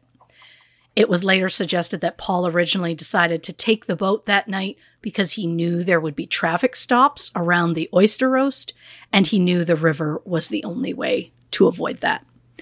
The group of 6 boarded the boat at 1:15 a.m. While out on the water, Paul started acting erratically. He drove the boat in circles, continually increased the speed, and even walked away from the steering wheel at multiple points. The friends again offered to drive, but Paul refused. Paul said things like, quote, "This is my fucking boat. You're not driving my boat and I know this river. Anthony asked Paul to let him out at a nearby dock, but Paul refused. Morgan begged Paul to let someone else drive, and Paul yelled at her, kicked her, and slapped her in the face. Around 2:20 a.m., the boat crashed into the Archers Creek Bridge. The boat went up onto the rocks as Anthony and Mallory were thrown into the water. Anthony searched the water, but the current was moving too fast, and he couldn't find Mallory. Connor called 911. During the call, Miley and Morgan can be heard screaming in the background for Mallory. It is a heart-wrenching listen. When first responders arrived, dashcam footage shows Anthony pacing. He's distressed. Paul smiling, goofing around, happy as a clam, as one may say. On camera, Anthony very clearly told multiple police officers that Paul was driving the boat. And despite that, and the fact that there were 20 police officers on scene, Paul was not arrested or even questioned by police. With one friend missing and 2 others injured, of course Paul's only concern was to find a phone so he could call his grandfather. Because even drunk as hell, Paul knew in that moment he needed damage control. Paul, Morgan, Connor, and Miley were all taken to the hospital in Beaufort as crews continued to search for Mallory. Despite having an injured shoulder, Anthony refused to leave the scene without her. Morgan's hand, which had been crushed between the boat and the bridge, required surgery. Connor was treated for a broken jaw, and Miley was unharmed. Paul, who was also unharmed, was goofing around and hitting on the nurses. His behavior became so belligerent that the hospital staff drew Paul's blood several hours after the accident. His blood alcohol content was 0.286. Whoa. Which is more than 3 times the legal limit for operating a motor vehicle. But those come into play, when you are legally old enough to drink. Great point. So I can't imagine what that looks like when you're not. Despite police being told at the scene that Paul was the driver, he was never given a field sobriety test. If the hospital hadn't done it, we wouldn't have any proof of just how intoxicated Paul was. And it would have been just another thing the family tried to sweep under the rug. And again, I remind you, Paul tested 3 times over the legal limit several hours after the crash. I can't imagine how high it would have been if he had been tested on the scene. Alex Murdaugh and his father showed up at the hospital and attempted to speak to each survivor. Not to ask how they were, just to try and convince them to each say they don't remember who was driving the boat. Alex called Connor's parents to inform them that Connor was driving the boat, but that they shouldn't worry because, quote, we're gonna take care of him. Alex then told Connor, quote, just be quiet, I got you, don't say anything. Paul also told other people that Connor was the driver. A hospital security guard claimed that he overheard Alex on the phone saying, quote, she's gone, don't worry. And of course, this is hearsay, Your Honor, but the idea of Alex being relieved that Mallory was missing, because without a body, his son would be charged with a lesser offense, is disgusting. Again, we can't confirm whether Alex said it or not, but if he did say it, I'm horrified on his behalf. At the crash site, Anthony's parents stayed with their son, and police cameras caught a moment where Anthony's mother asked about Mallory's parents. And this is the first moment in the documentary where I started to get really heated. And it happened early on, so it was a spicy watch the whole time. Anthony's mother tells the officer she has phone numbers for Mallory's parents, but that she didn't want to be the one to make that phone call herself. And that was absolutely her right, because it was not her job to contact anyone's parents. And I get it, because giving someone life-altering bad news is a traumatic experience that stays with you. So she didn't need to make the call. The person who should have made that call was investigating officer Michael Paul Thomas, who first spoke with Anthony's mother. But when she suggested they contact Mallory's parents, Thomas said, quote, "Until we know something for sure, probably not a good idea to make that call. We don't want to create a panic, have them out here causing issues." Now, as a mother, There it is. I say, fuck you for choosing to be some rich family's bitch instead of doing your fucking job. Mallory's parents deserve to know the situation the moment it happened. They should have been the first phone call, but in the end, not one single member of law enforcement ever contacted Mallory's parents. They had to find out from someone else, which they didn't find out until 4 a.m. But you know who the officers did call?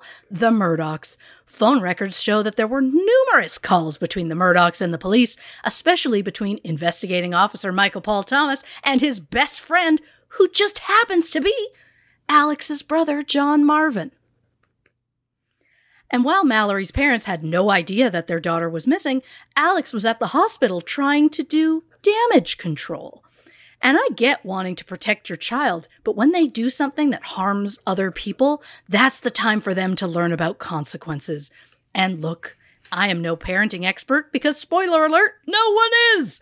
But I also know that Alex's actions on the night of the crash were more about saving his family's reputation than saving his son. But to save one, he had to save the other. The idea that Alex allegedly had zero compassion for what the other kids and their parents went through throughout the whole ordeal is enraging. And it enrages me to think that while he was at the hospital doing damage control to save his precious fucking last name, that Mallory's parents had no idea that their lives had changed forever. Fuck the Murdaughs' entitlement and their belief that money makes their lives more valuable than anyone else. I want to say I'm going to get less spicy, but I'm not. I wouldn't count on it. Volunteers and investigators spent days searching for Mallory using boats and a helicopter. Anthony went to the crash site every day, hoping for news. And finally, 8 days later, on March 3rd, 2 volunteers found Mallory's body about 5 miles from the crash site. Her cause of death was ruled blunt force trauma and drowning. Mallory Beach was just 19 at the time of her death. She was described as happy, fun-loving, and wonderful. She was popular, loved by everyone, and had dreams of becoming an interior designer. In honor of Mallory's love of animals, her family set up Mal's Pals, an organization that is raising money to build a new animal shelter in Hampton County. I also want to point out that Mallory was wearing an Apple Watch at the time of her disappearance. And I'm just surprised that the police were unable to use that to try and locate her. Like a Find My iPhone type thing? Yeah. Yeah, because you can absolutely do that with an Apple Watch. It kind of, yeah. I mean, assuming it's connected to something, right? Yeah. But. Wow. According to the police report, when the boat was searched, there was a lot of blood, as well as several boating violations, including no sounding device, no fire extinguisher, no Type 4 personal flotation devices, and no navigation lights. The investigating officers first on the scene were members of the South Carolina Department of Natural Resources. According to their website, they are, quote, responsible for enforcement of state and federal laws that govern hunting, recreational and commercial fishing, recreational boating, and other natural resource conservation concerns. They are responsible for investigating boating accidents. So it makes sense they're there. And you would think that that department would have access to several boats. And you would also think that if they have boats, they probably have access to one or multiple trailers to get the boats to and from the water. I think that's a very fair assumption to make. And yet, the day after the accident, one of the officers contacted his best friend, John Marvin Murdaugh, a.k.a. Paul's uncle, to bring a trailer to the scene to help remove the boat. Unbelievable. Now, I know that John isn't a lawyer, but I know he has a bachelor's degree in criminal justice, so he knows that it was a wrong move. Anyhow, especially when DNA evidence allegedly disappeared from the boat after the boat left the scene. Funny how that happens. Right? And if that wasn't enraging enough, when Mallory's parents arrived at the scene, they asked to see the boat, but were told absolutely no one was allowed in that area. But when Alex and Maggie Murdaugh arrived on scene moments later, police absolutely let them go down and see the boat. And while a lot of police were involved in the investigation, I want to believe that not every single one of them had ties to the Murdaughs. I don't know that for sure, but I'm trying to give some of them the benefit of the doubt. But I want to mention 2 officers specifically, very briefly, one of which I've already mentioned, but I'm going to do it again because fuck that guy. Michael Brock was the first lead investigator assigned to the boat accident as a member of the South Carolina Department of Natural Resources. In the span of just 10 years, Brock went from a dispatcher to an investigator.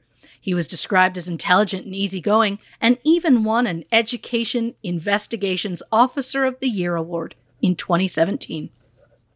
Brock was the one who spoke with Anthony right after the crash. Brock's body cam footage shows him talking to Anthony, where Anthony clearly states that Paul was driving the boat and that Mallory's disappearance was Paul's fault. However, the audio clip of that conversation was not entered into evidence, so it's almost like it was erased from that section.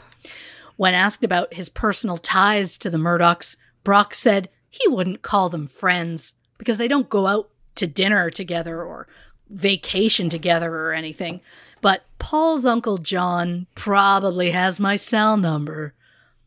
Brock also admitted to being at the Murdaugh home multiple times, mostly because Brock's wife, Sarah Walker, was an employee of the Murdaugh's law firm. Brock now works for SLED, which is the, I believe, South Carolina... Oh, shit. I have it written down somewhere else. It'll come up later.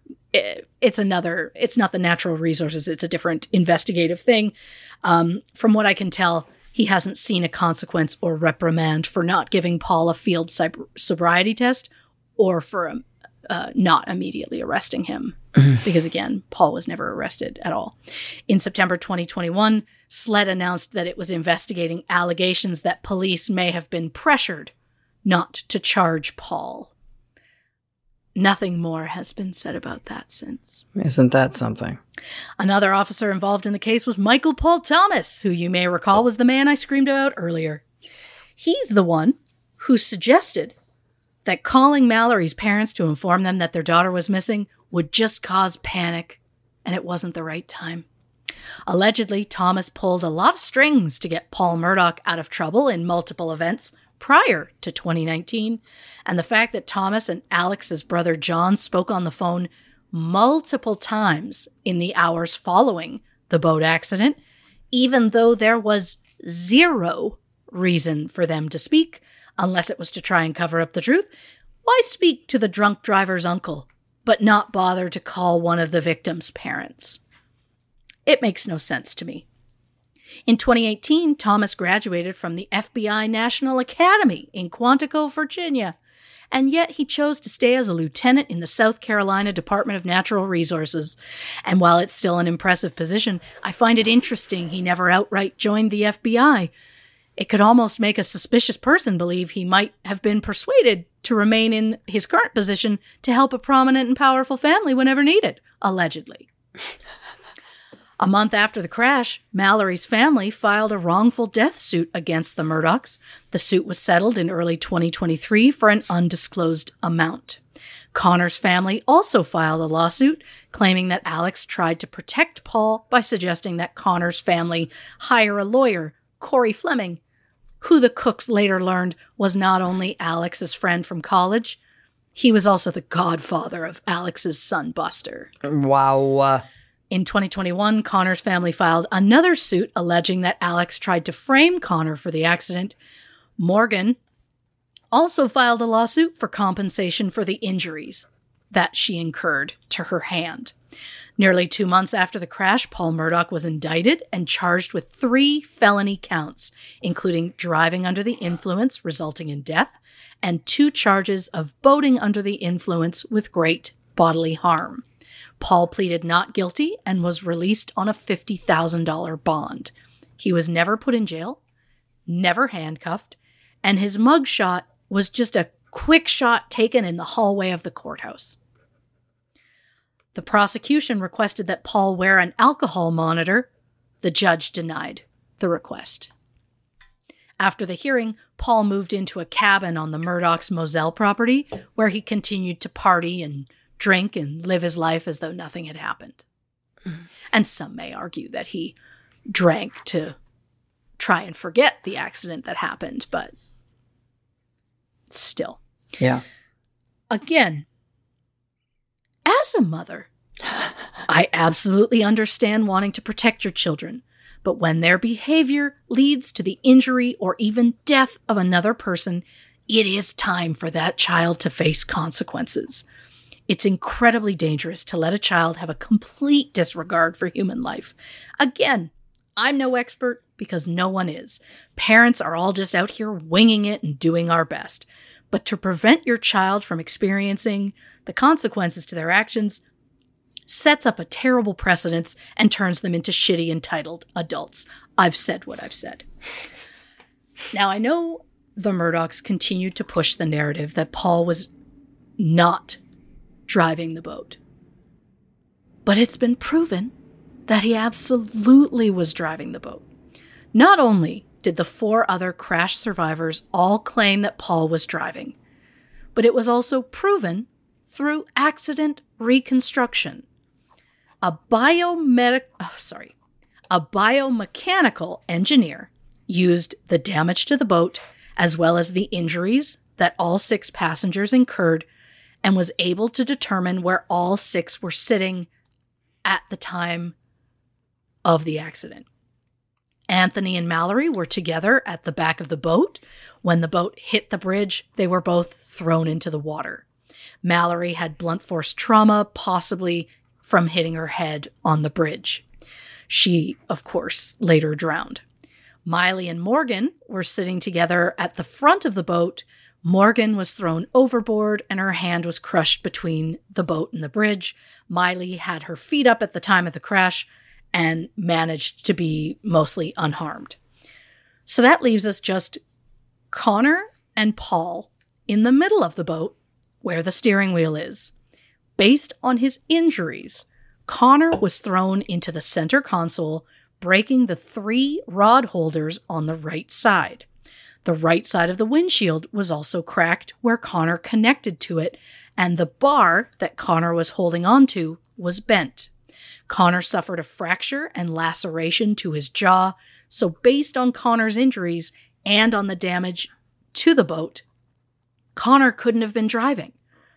So that just leaves Paul, who of course would want to do everything to deny driving, as it would help him deny responsibility, which seems to be a Murdaugh family trait, allegedly. But Paul was absolutely driving that boat, and he deserved to be arrested the moment the police realized it. And as we know from the beginning of this show, Paul was brutally murdered before he was able to stand trial for the accident. After his death, the charges against Paul were dropped as a formality. And with multiple families feeling like Paul was given special treatment throughout the investigation, it led to the belief that if a trial had happened, Paul had a good chance of being acquitted. And because of that, Alex Murdaugh publicly stated he believed someone linked to that boat accident murdered Paul and Maggie out of revenge. Alex also claims that Paul had been receiving threats leading up to his death. And if these alleged threats really did happen, is it possible that they weren't linked to the crash, but rather to Paul's violent behavior? Now, before anyone wants to come for me, yes, I know Paul is a victim in this story. He did not deserve to die, especially not in the brutal way that he did. With that being said, I don't believe a person's death completely erases all of the negative things that they've ever done. Nope. So saying that Paul didn't deserve to die and saying he had a history of alcohol abuse and violence towards women can coexist. According to the Murdaugh's housekeeper, Gloria Satterfield, Paul would allegedly kill small animals and had a disregard for authority. According to Paul's ex-girlfriend, Morgan Dowdy, Paul drank excessively and became reckless to the point where he'd turn into another person. His friends referred to this alter ego as Timmy. Paul and Morgan started dating during their junior year of high school. Morgan said Paul became verbally and physically abusive towards her multiple times, mostly while intoxicated. Morgan claims Paul had punched, slapped, kicked, and spit at her at various times, including after Buster's graduation party, where Paul grabbed Morgan by the throat. To quote Morgan, quote, "I think our relationship is just something that I really clung to, just because when it was good, it was really good, but when it was bad, it was really bad." After a Christmas party in 2017, Paul and Morgan got into an accident after Paul was intoxicated enough that he lost control of the vehicle they were in. The truck ended up in a ditch, so Morgan called 911 because that's what you do when you get into an accident.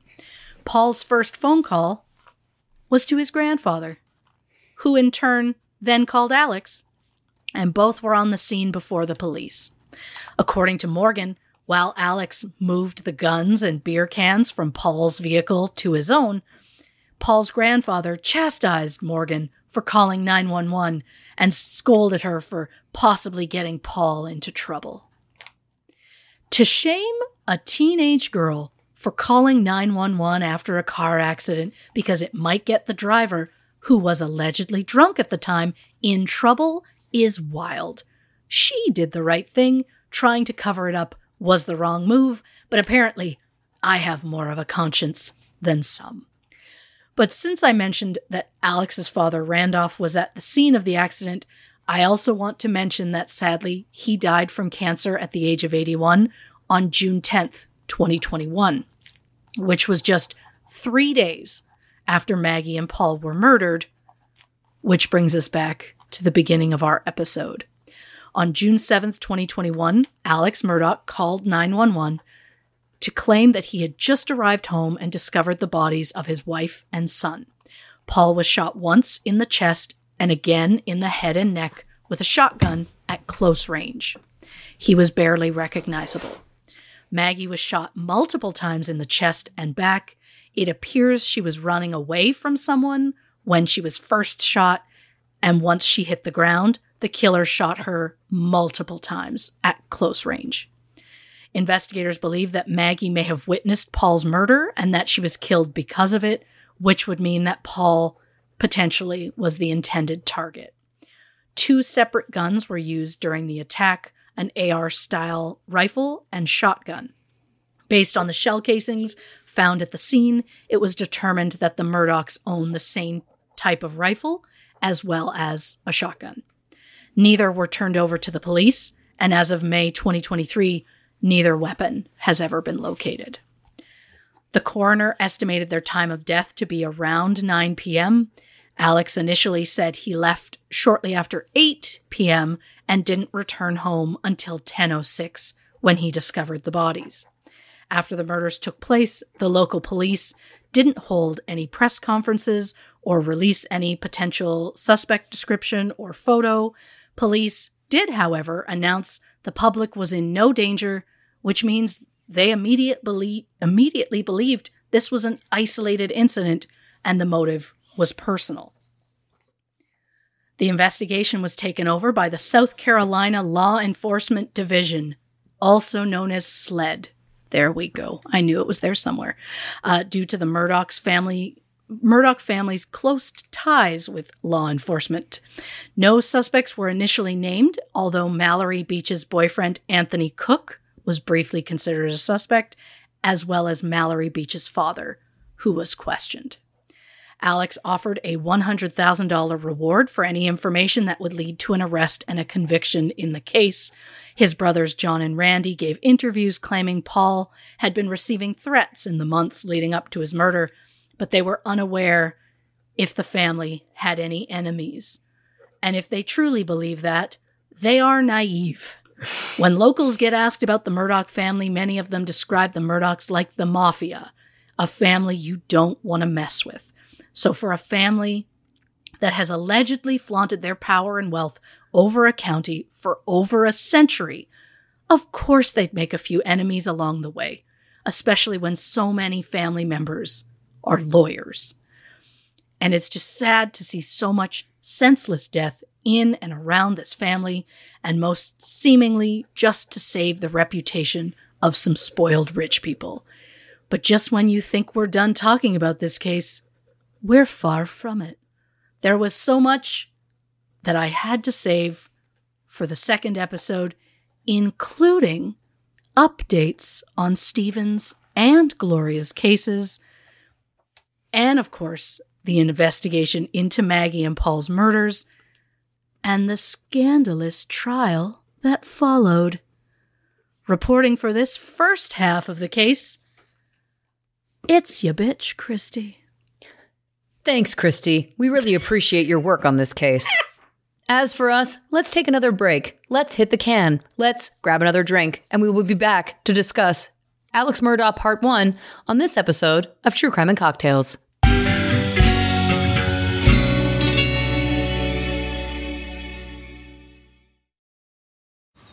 Man, that sunset is gorgeous. Grill, patio, sunset. Hard to get better than that. Unless you're browsing Carvana's inventory while you soak it all in. Oh, burger time. So sit back, get comfortable. Carvana's got thousands of cars under $20,000 just waiting for you. I could stay here forever. Carvana, where car buying meets comfort meets convenience. Download the app or visit Carvana.com today. Delve into the shadows of the mind with Sleeping Dogs, a gripping murder mystery starring Academy Award winner Russell Crowe. Now available on digital. Crowe portrays an ex-homicide detective unraveling a brutal murder he can't recall. Uncovering secrets from his past, he learns a chilling truth. It's best to let sleeping dogs lie. Visit sleepingdogsmovie.com/Wondery to watch Sleeping Dogs, now on digital. That's sleepingdogsmovie.com/Wondery.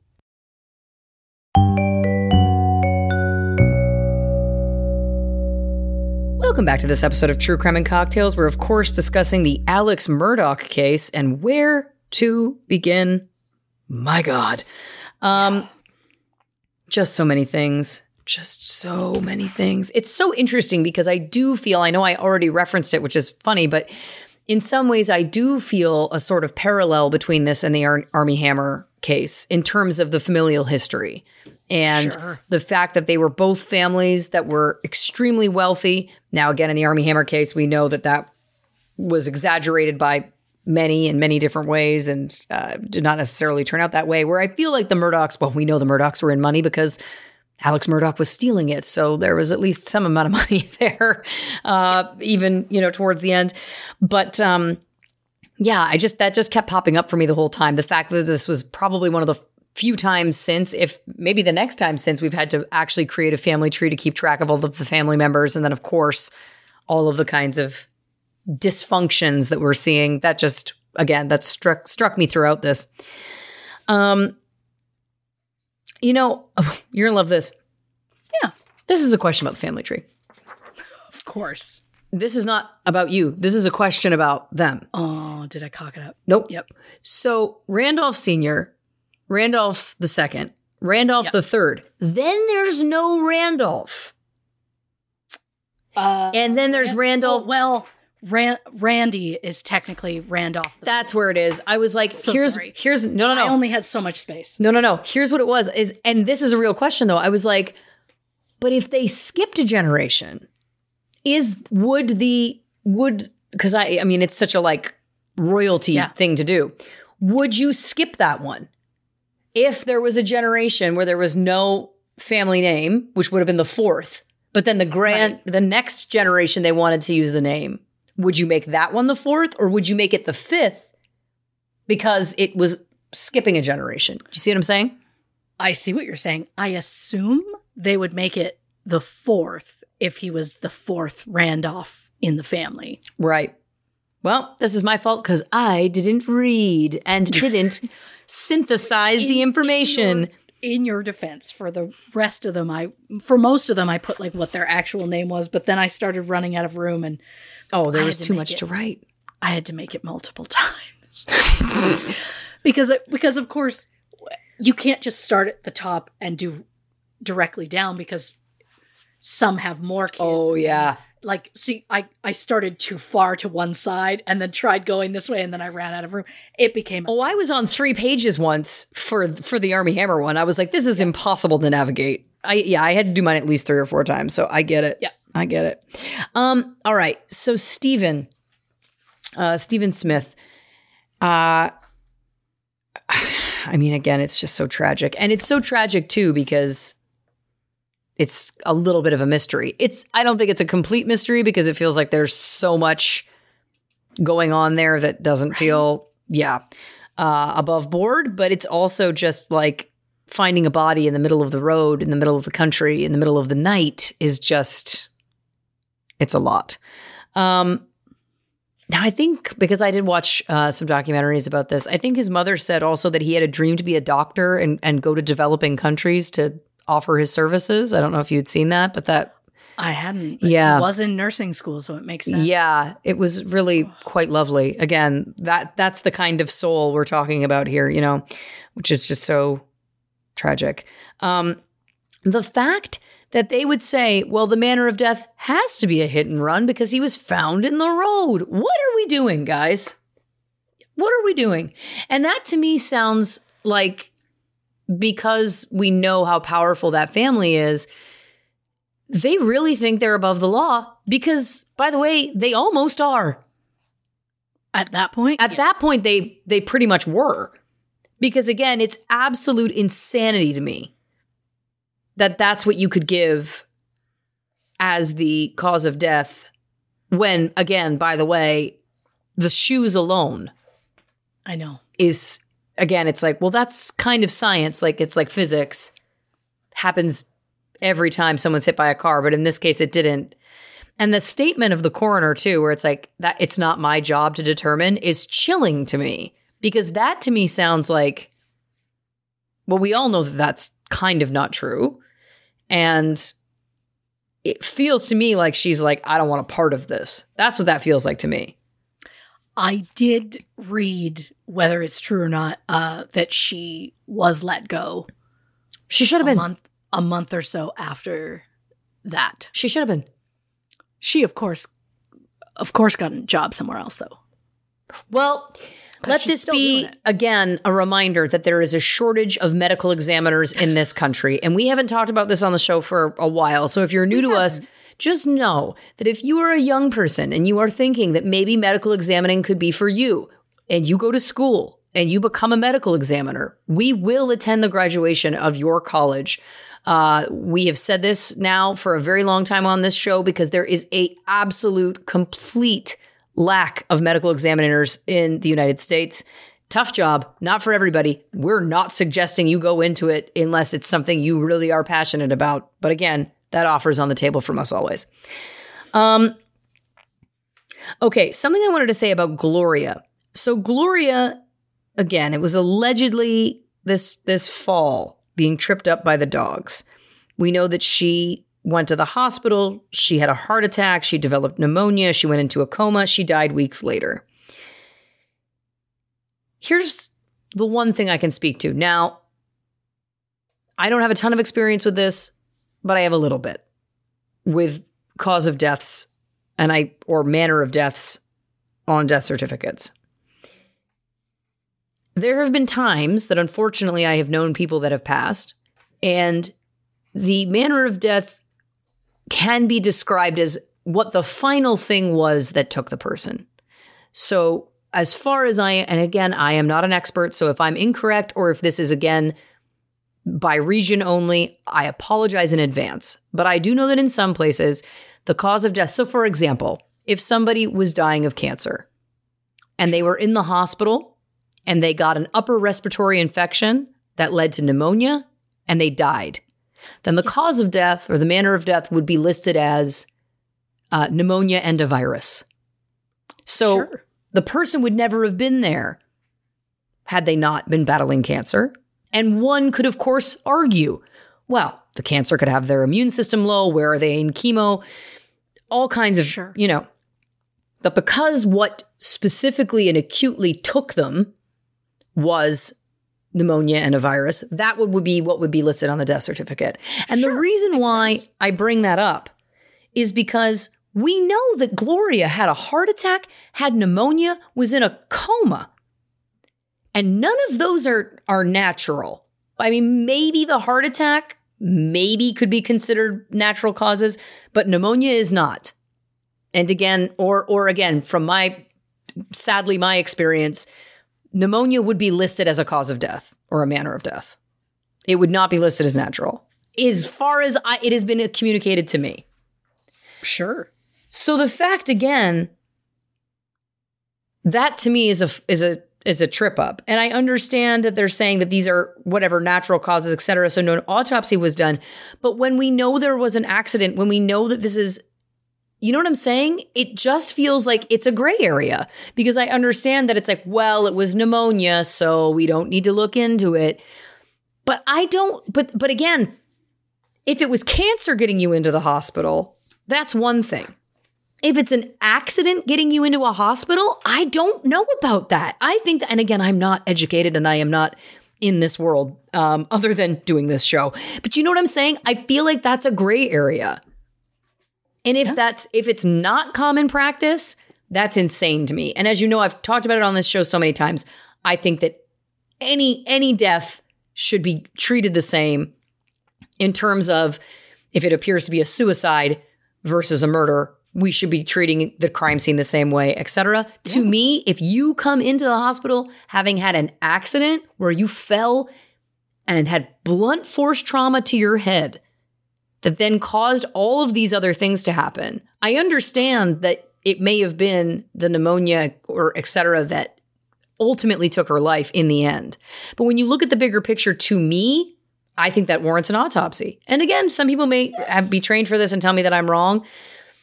But again, to me, that's the difference between going in for cancer and going in for an accident. I think an accident, it warrants it. And I would be, again, I offer that. And then especially considering when we look at the fact that Alex Murdaugh kept millions of dollars from her family. Yep. And by the way, being a greedy, disgusting human does not mean you're a murderer. We know that to be true. Yep. But I just would love to know what all of the people involved in this would think when they happily wrote off Gloria's death as natural causes, no need for an autopsy, and then however long later, we come to find out that he has not only kept the 500 plus K, but then an additional $4+ million. Because if you are a human being and you were one of the people that were like, there's no need to do this autopsy, and then you heard that, I really hope it haunts you till the day you die. Because if ever there was motive, we found it. Yep. That's a lot of fucking money. And we know, having done this show long enough, people kill for less. Oh, yeah. People willingly kill for so little. This, to me, is one of the greatest injustices. And as we know, one of my biggest pet peeves in life is injustice. And it just feels, again, I just hope it haunts everybody involved. Every one of them. Because that is absolute, to me, proof that there was, if nothing else, motive, which means there should have been an autopsy. Yes. Period. To me, again, an accident where there was no witnesses, common sense would say, let's run the autopsy. Yep. Blunt force trauma to the head. Not many people fall and hit their heads that bad. Sure, it can happen, but with no witnesses, no one around. Mm-hmm. But again,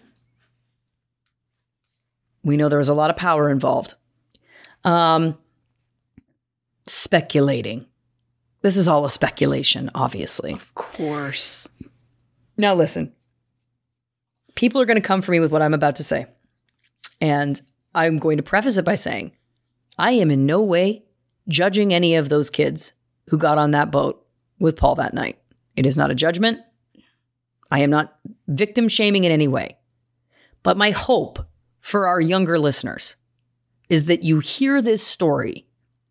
And look, we've been young. I was young. I know what it feels like in those moments when someone is really pressuring you to do something that your gut is telling you is not a great idea.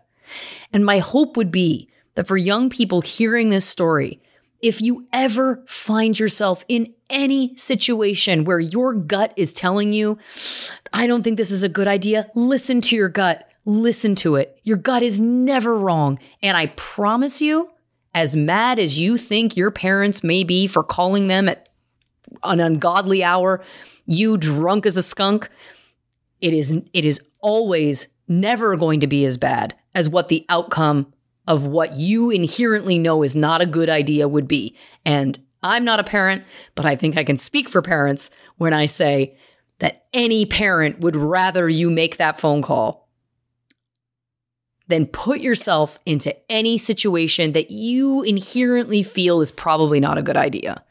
Again, let this horrific death be, if nothing else, a learning opportunity and a reminder that it's never worth it. And I'm saying this as someone who has put myself into terrible positions like that in my youth. We all have. Sure. But let us learn from us. Learn from us. Learn from these stories. Please, please, please. It's never worth it. Even in the moment, if it feels like, oh, I promise you, make the call. Call your parent. Get your Uber. Do what you got to do. If you feel like this is not safe, as terrible as it may be, and I understand how overwhelming other kids can be, it's just never worth it. It's never worth it. What a terrible, horrific, for all of them.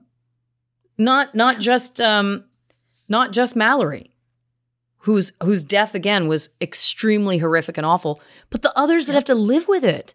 That is a massive trauma.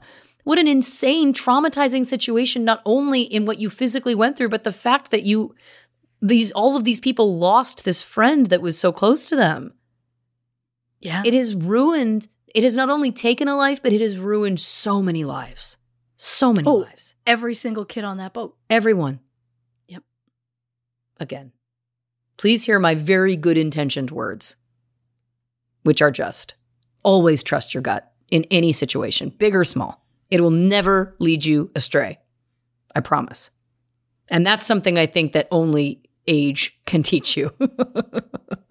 Yeah. It's nice that we've gotten to a point of like, listen to your elders. Yeah. Us. We've become the elders. We were 20 when we were yelling at girls lined up to get into concerts with no coats on in the winter saying, where's your coats? So we've always come about this honestly, I think, is part of it. Oh, we did in that moment. We were like, did we just? Oh, yeah. Yeah. Yeah, you're right. Yeah. Oh, boy. Now, this Michael Paul Thomas character. No. You were talking about the fact that it was Paul's uncle that got called to move that boat. Yeah.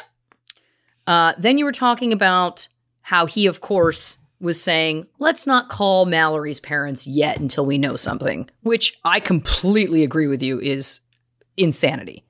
But hear me out for a second. Yeah. I wonder what the protocol is in that situation. My perception would be that the protocol would be to call the family immediately. Your daughter's been involved in an accident and is missing. That would be my gut instinct as to what protocol is. But let's just say for a second, for the sake of this argument, that the protocol is, well, let's wait and see if we find her in the next hour or whatever before we alert the parents. Let's say, I don't know if that's true. I don't believe that to be true, but let's say that it is. Do you know what I can tell you isn't protocol? Calling family members of the drunk driver. That, I promise you, multiple phone calls to his uncle is not protocol. And by the way, sir, if you're saying, let's not alarm anyone yet, wouldn't it be, quote, alarming to the family of the drunk driver to call their parents? Or in this case, randomly uncle? That's the kicker for me. It was not even contacting his parents. He contacted the uncle, which is like, so you weren't calling about that kid in particular. You were like, hey, I'm waking you up in the middle of the night because I need to know how to handle this. Yes. And the fact that it was multiple phone calls too, like, all of it is so dark to me. Yep. Because if nothing else, spoiler alert, cell phone records always exist. Yep. Unless you're calling from some kind of burner phone. But you know what I mean? Like we know now, again, as you said, it's like, well, they pulled the records and there was multiple phone calls between this police officer and the uncle of the drunk driver. Yep. It's not great. No. Because it's one of those things, it's one of those things again where it's like, let's say for some reason it was innocent. You just screwed yourself, dude. This cop, it's like, I guess for me, what it always comes down to for me is that it's like, even if you're gross, wouldn't you be gross enough to want to protect yourself in the grand scheme of paper trails and, possible trials and all of the above? Like, it's brazen to me that he thought, I'll make multiple phone calls to him and what's the big deal? It just, again, it feels, we're speculating, but it feels like there's a real feeling of being above the law. That's kind of splintering out now, right? Oh, yeah. It feels very like, well, it doesn't matter. I need to do this. Any consequence, they'll make this go away, is how it feels. Right. There is never an excuse that will make it okay that he decided the uncle of a child, not even if the uncle was raising him, fine. But the uncle is not raising him. He was being raised by his parents. So to tell somebody outside of that before you ever told the parents of the missing kid, I mean, it's so gross to me that he knew before they did. And again, and that the cops never turned around and then called to be like, oh yeah, we didn't call you, our bad, by the way. Yeah, the fact that they never contacted her parents is absolutely obscene. It's wild. And again, what are you guys thinking? Because I always try and think about like, what's the conniving other side psychology?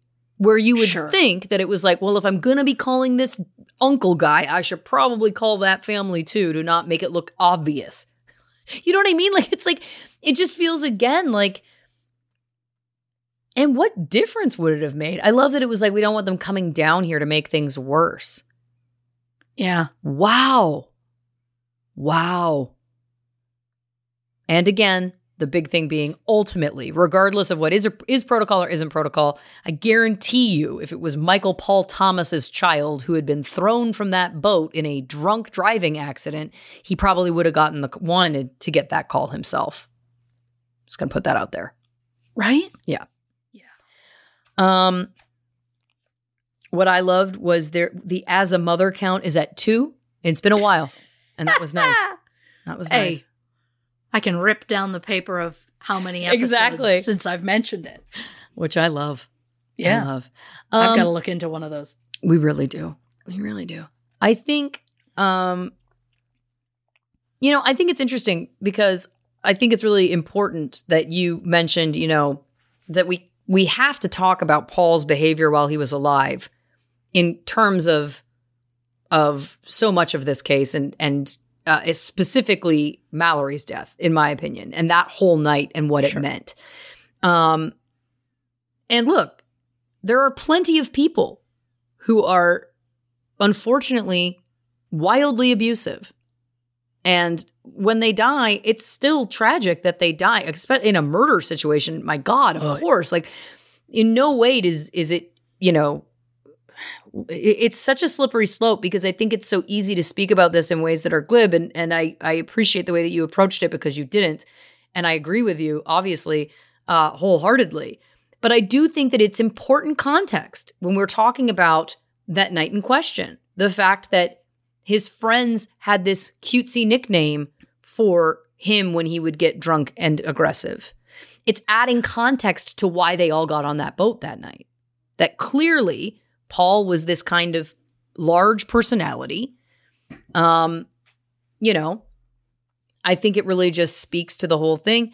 And obviously, again, I mean, my heart broke about, the quote that Morgan was giving about when it was bad, it was so bad, but when it was good, it was so good because I've lived that too. And anyone who's been, unfortunately, in an abusive relationship can relate to that. And I think that that's really real. And I really commend her for speaking out about that in an honest way because it's so true. It's such a true part of what those dynamics can be and how powerful those dynamics can be, which is important to remember. The whole scenario about them getting into that car wreck and then him calling his dad and grandpa and then them shaming Morgan for calling 911, it just paints such a picture. And she has no reason to lie. She has no reason to make up any of this. And I feel like, too, with the interviews that I've watched with her too, again, like I just think she's such a articulate and brave person for speaking about this in the ways that she has, especially when, by the way, this is still an insanely powerful family. Like up until very recently, where Alex has been brought to justice, spoiler alert, if you don't know the case, well, we'll see. Sure. It's coming in the next episode, but you know what I mean? As someone who was willing to speak out about this over the past years, I mean, that takes a lot of bravery and to be so honest about all of it and her role in it. And again, just painting the picture of what it seems was the dynamic within that Murdaugh family, certainly for Paul, getting into trouble and then, calling his dad and grandpa, which again is the same thing he did the night of the boat accident. Again, it just paints a very important picture in the grand scheme of this case, which, by the way, we're not all the way through. There's another episode coming because there's so much information. There's just so much information in this case. So, I mean, listen, if you're thinking, oh, she missed something, she didn't talk about something, there's, something missing, just hold it. Hold your thoughts and your feelings and your feedback because there is another episode of this case coming where I'm fairly certain Christy Oxborough never lets us down. Hasn't happened once. And so I'm fairly certain she's going to bring anything that may seem to be missing in that episode. So, wowzer. I mean, so much to talk about, so much more to come. It's a confounding one. Yeah. I mean, all 5 deaths involved in this, all the main 5. I mean, I know other people died throughout this, but the 5 specific deaths were all just so incredibly tragic. Yeah. And I know I didn't, I made sure to say that the first 3 that I talked about were very tragic, and I didn't talk a lot about Maggie and Paul's death. That is the main focus of the second episode, so it will be coming. But yes, their deaths as well were tragic and senseless, and it's just none of these people should be dead. No. None of them. No, it's miraculous the kind of scope and connection that this family has to so much tragedy. Yeah. Yeah. Well, listen, Christy Oxborough, amazing work. Fantastic as always. We so look forward to the dramatic conclusion to the Alex Murdaugh case coming next week on True Crime and Cocktails. But until then, if you haven't already, give us a follow on the socials on Instagram, Facebook, and YouTube at True Crime and Cocktails, on Twitter at Not Detectives.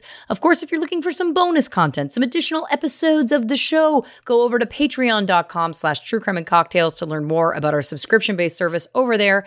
And of course, the only place for official True Crime and Cocktails merch is truecrewmerch.com. So check that out as well if you're interested. Normally, I would throw to you right now to tell us about next week's episode, but we've been saying it repeatedly. So on the next True Crime and Cocktails, Alex Murdaugh, part 2. There, we got that out of the way officially and unofficially. But the one thing I do have to throw to you is Christy Oxborough. Would you like to say goodnight to the people? Good night, Tony Hale. Good night, nude Brad Pitt.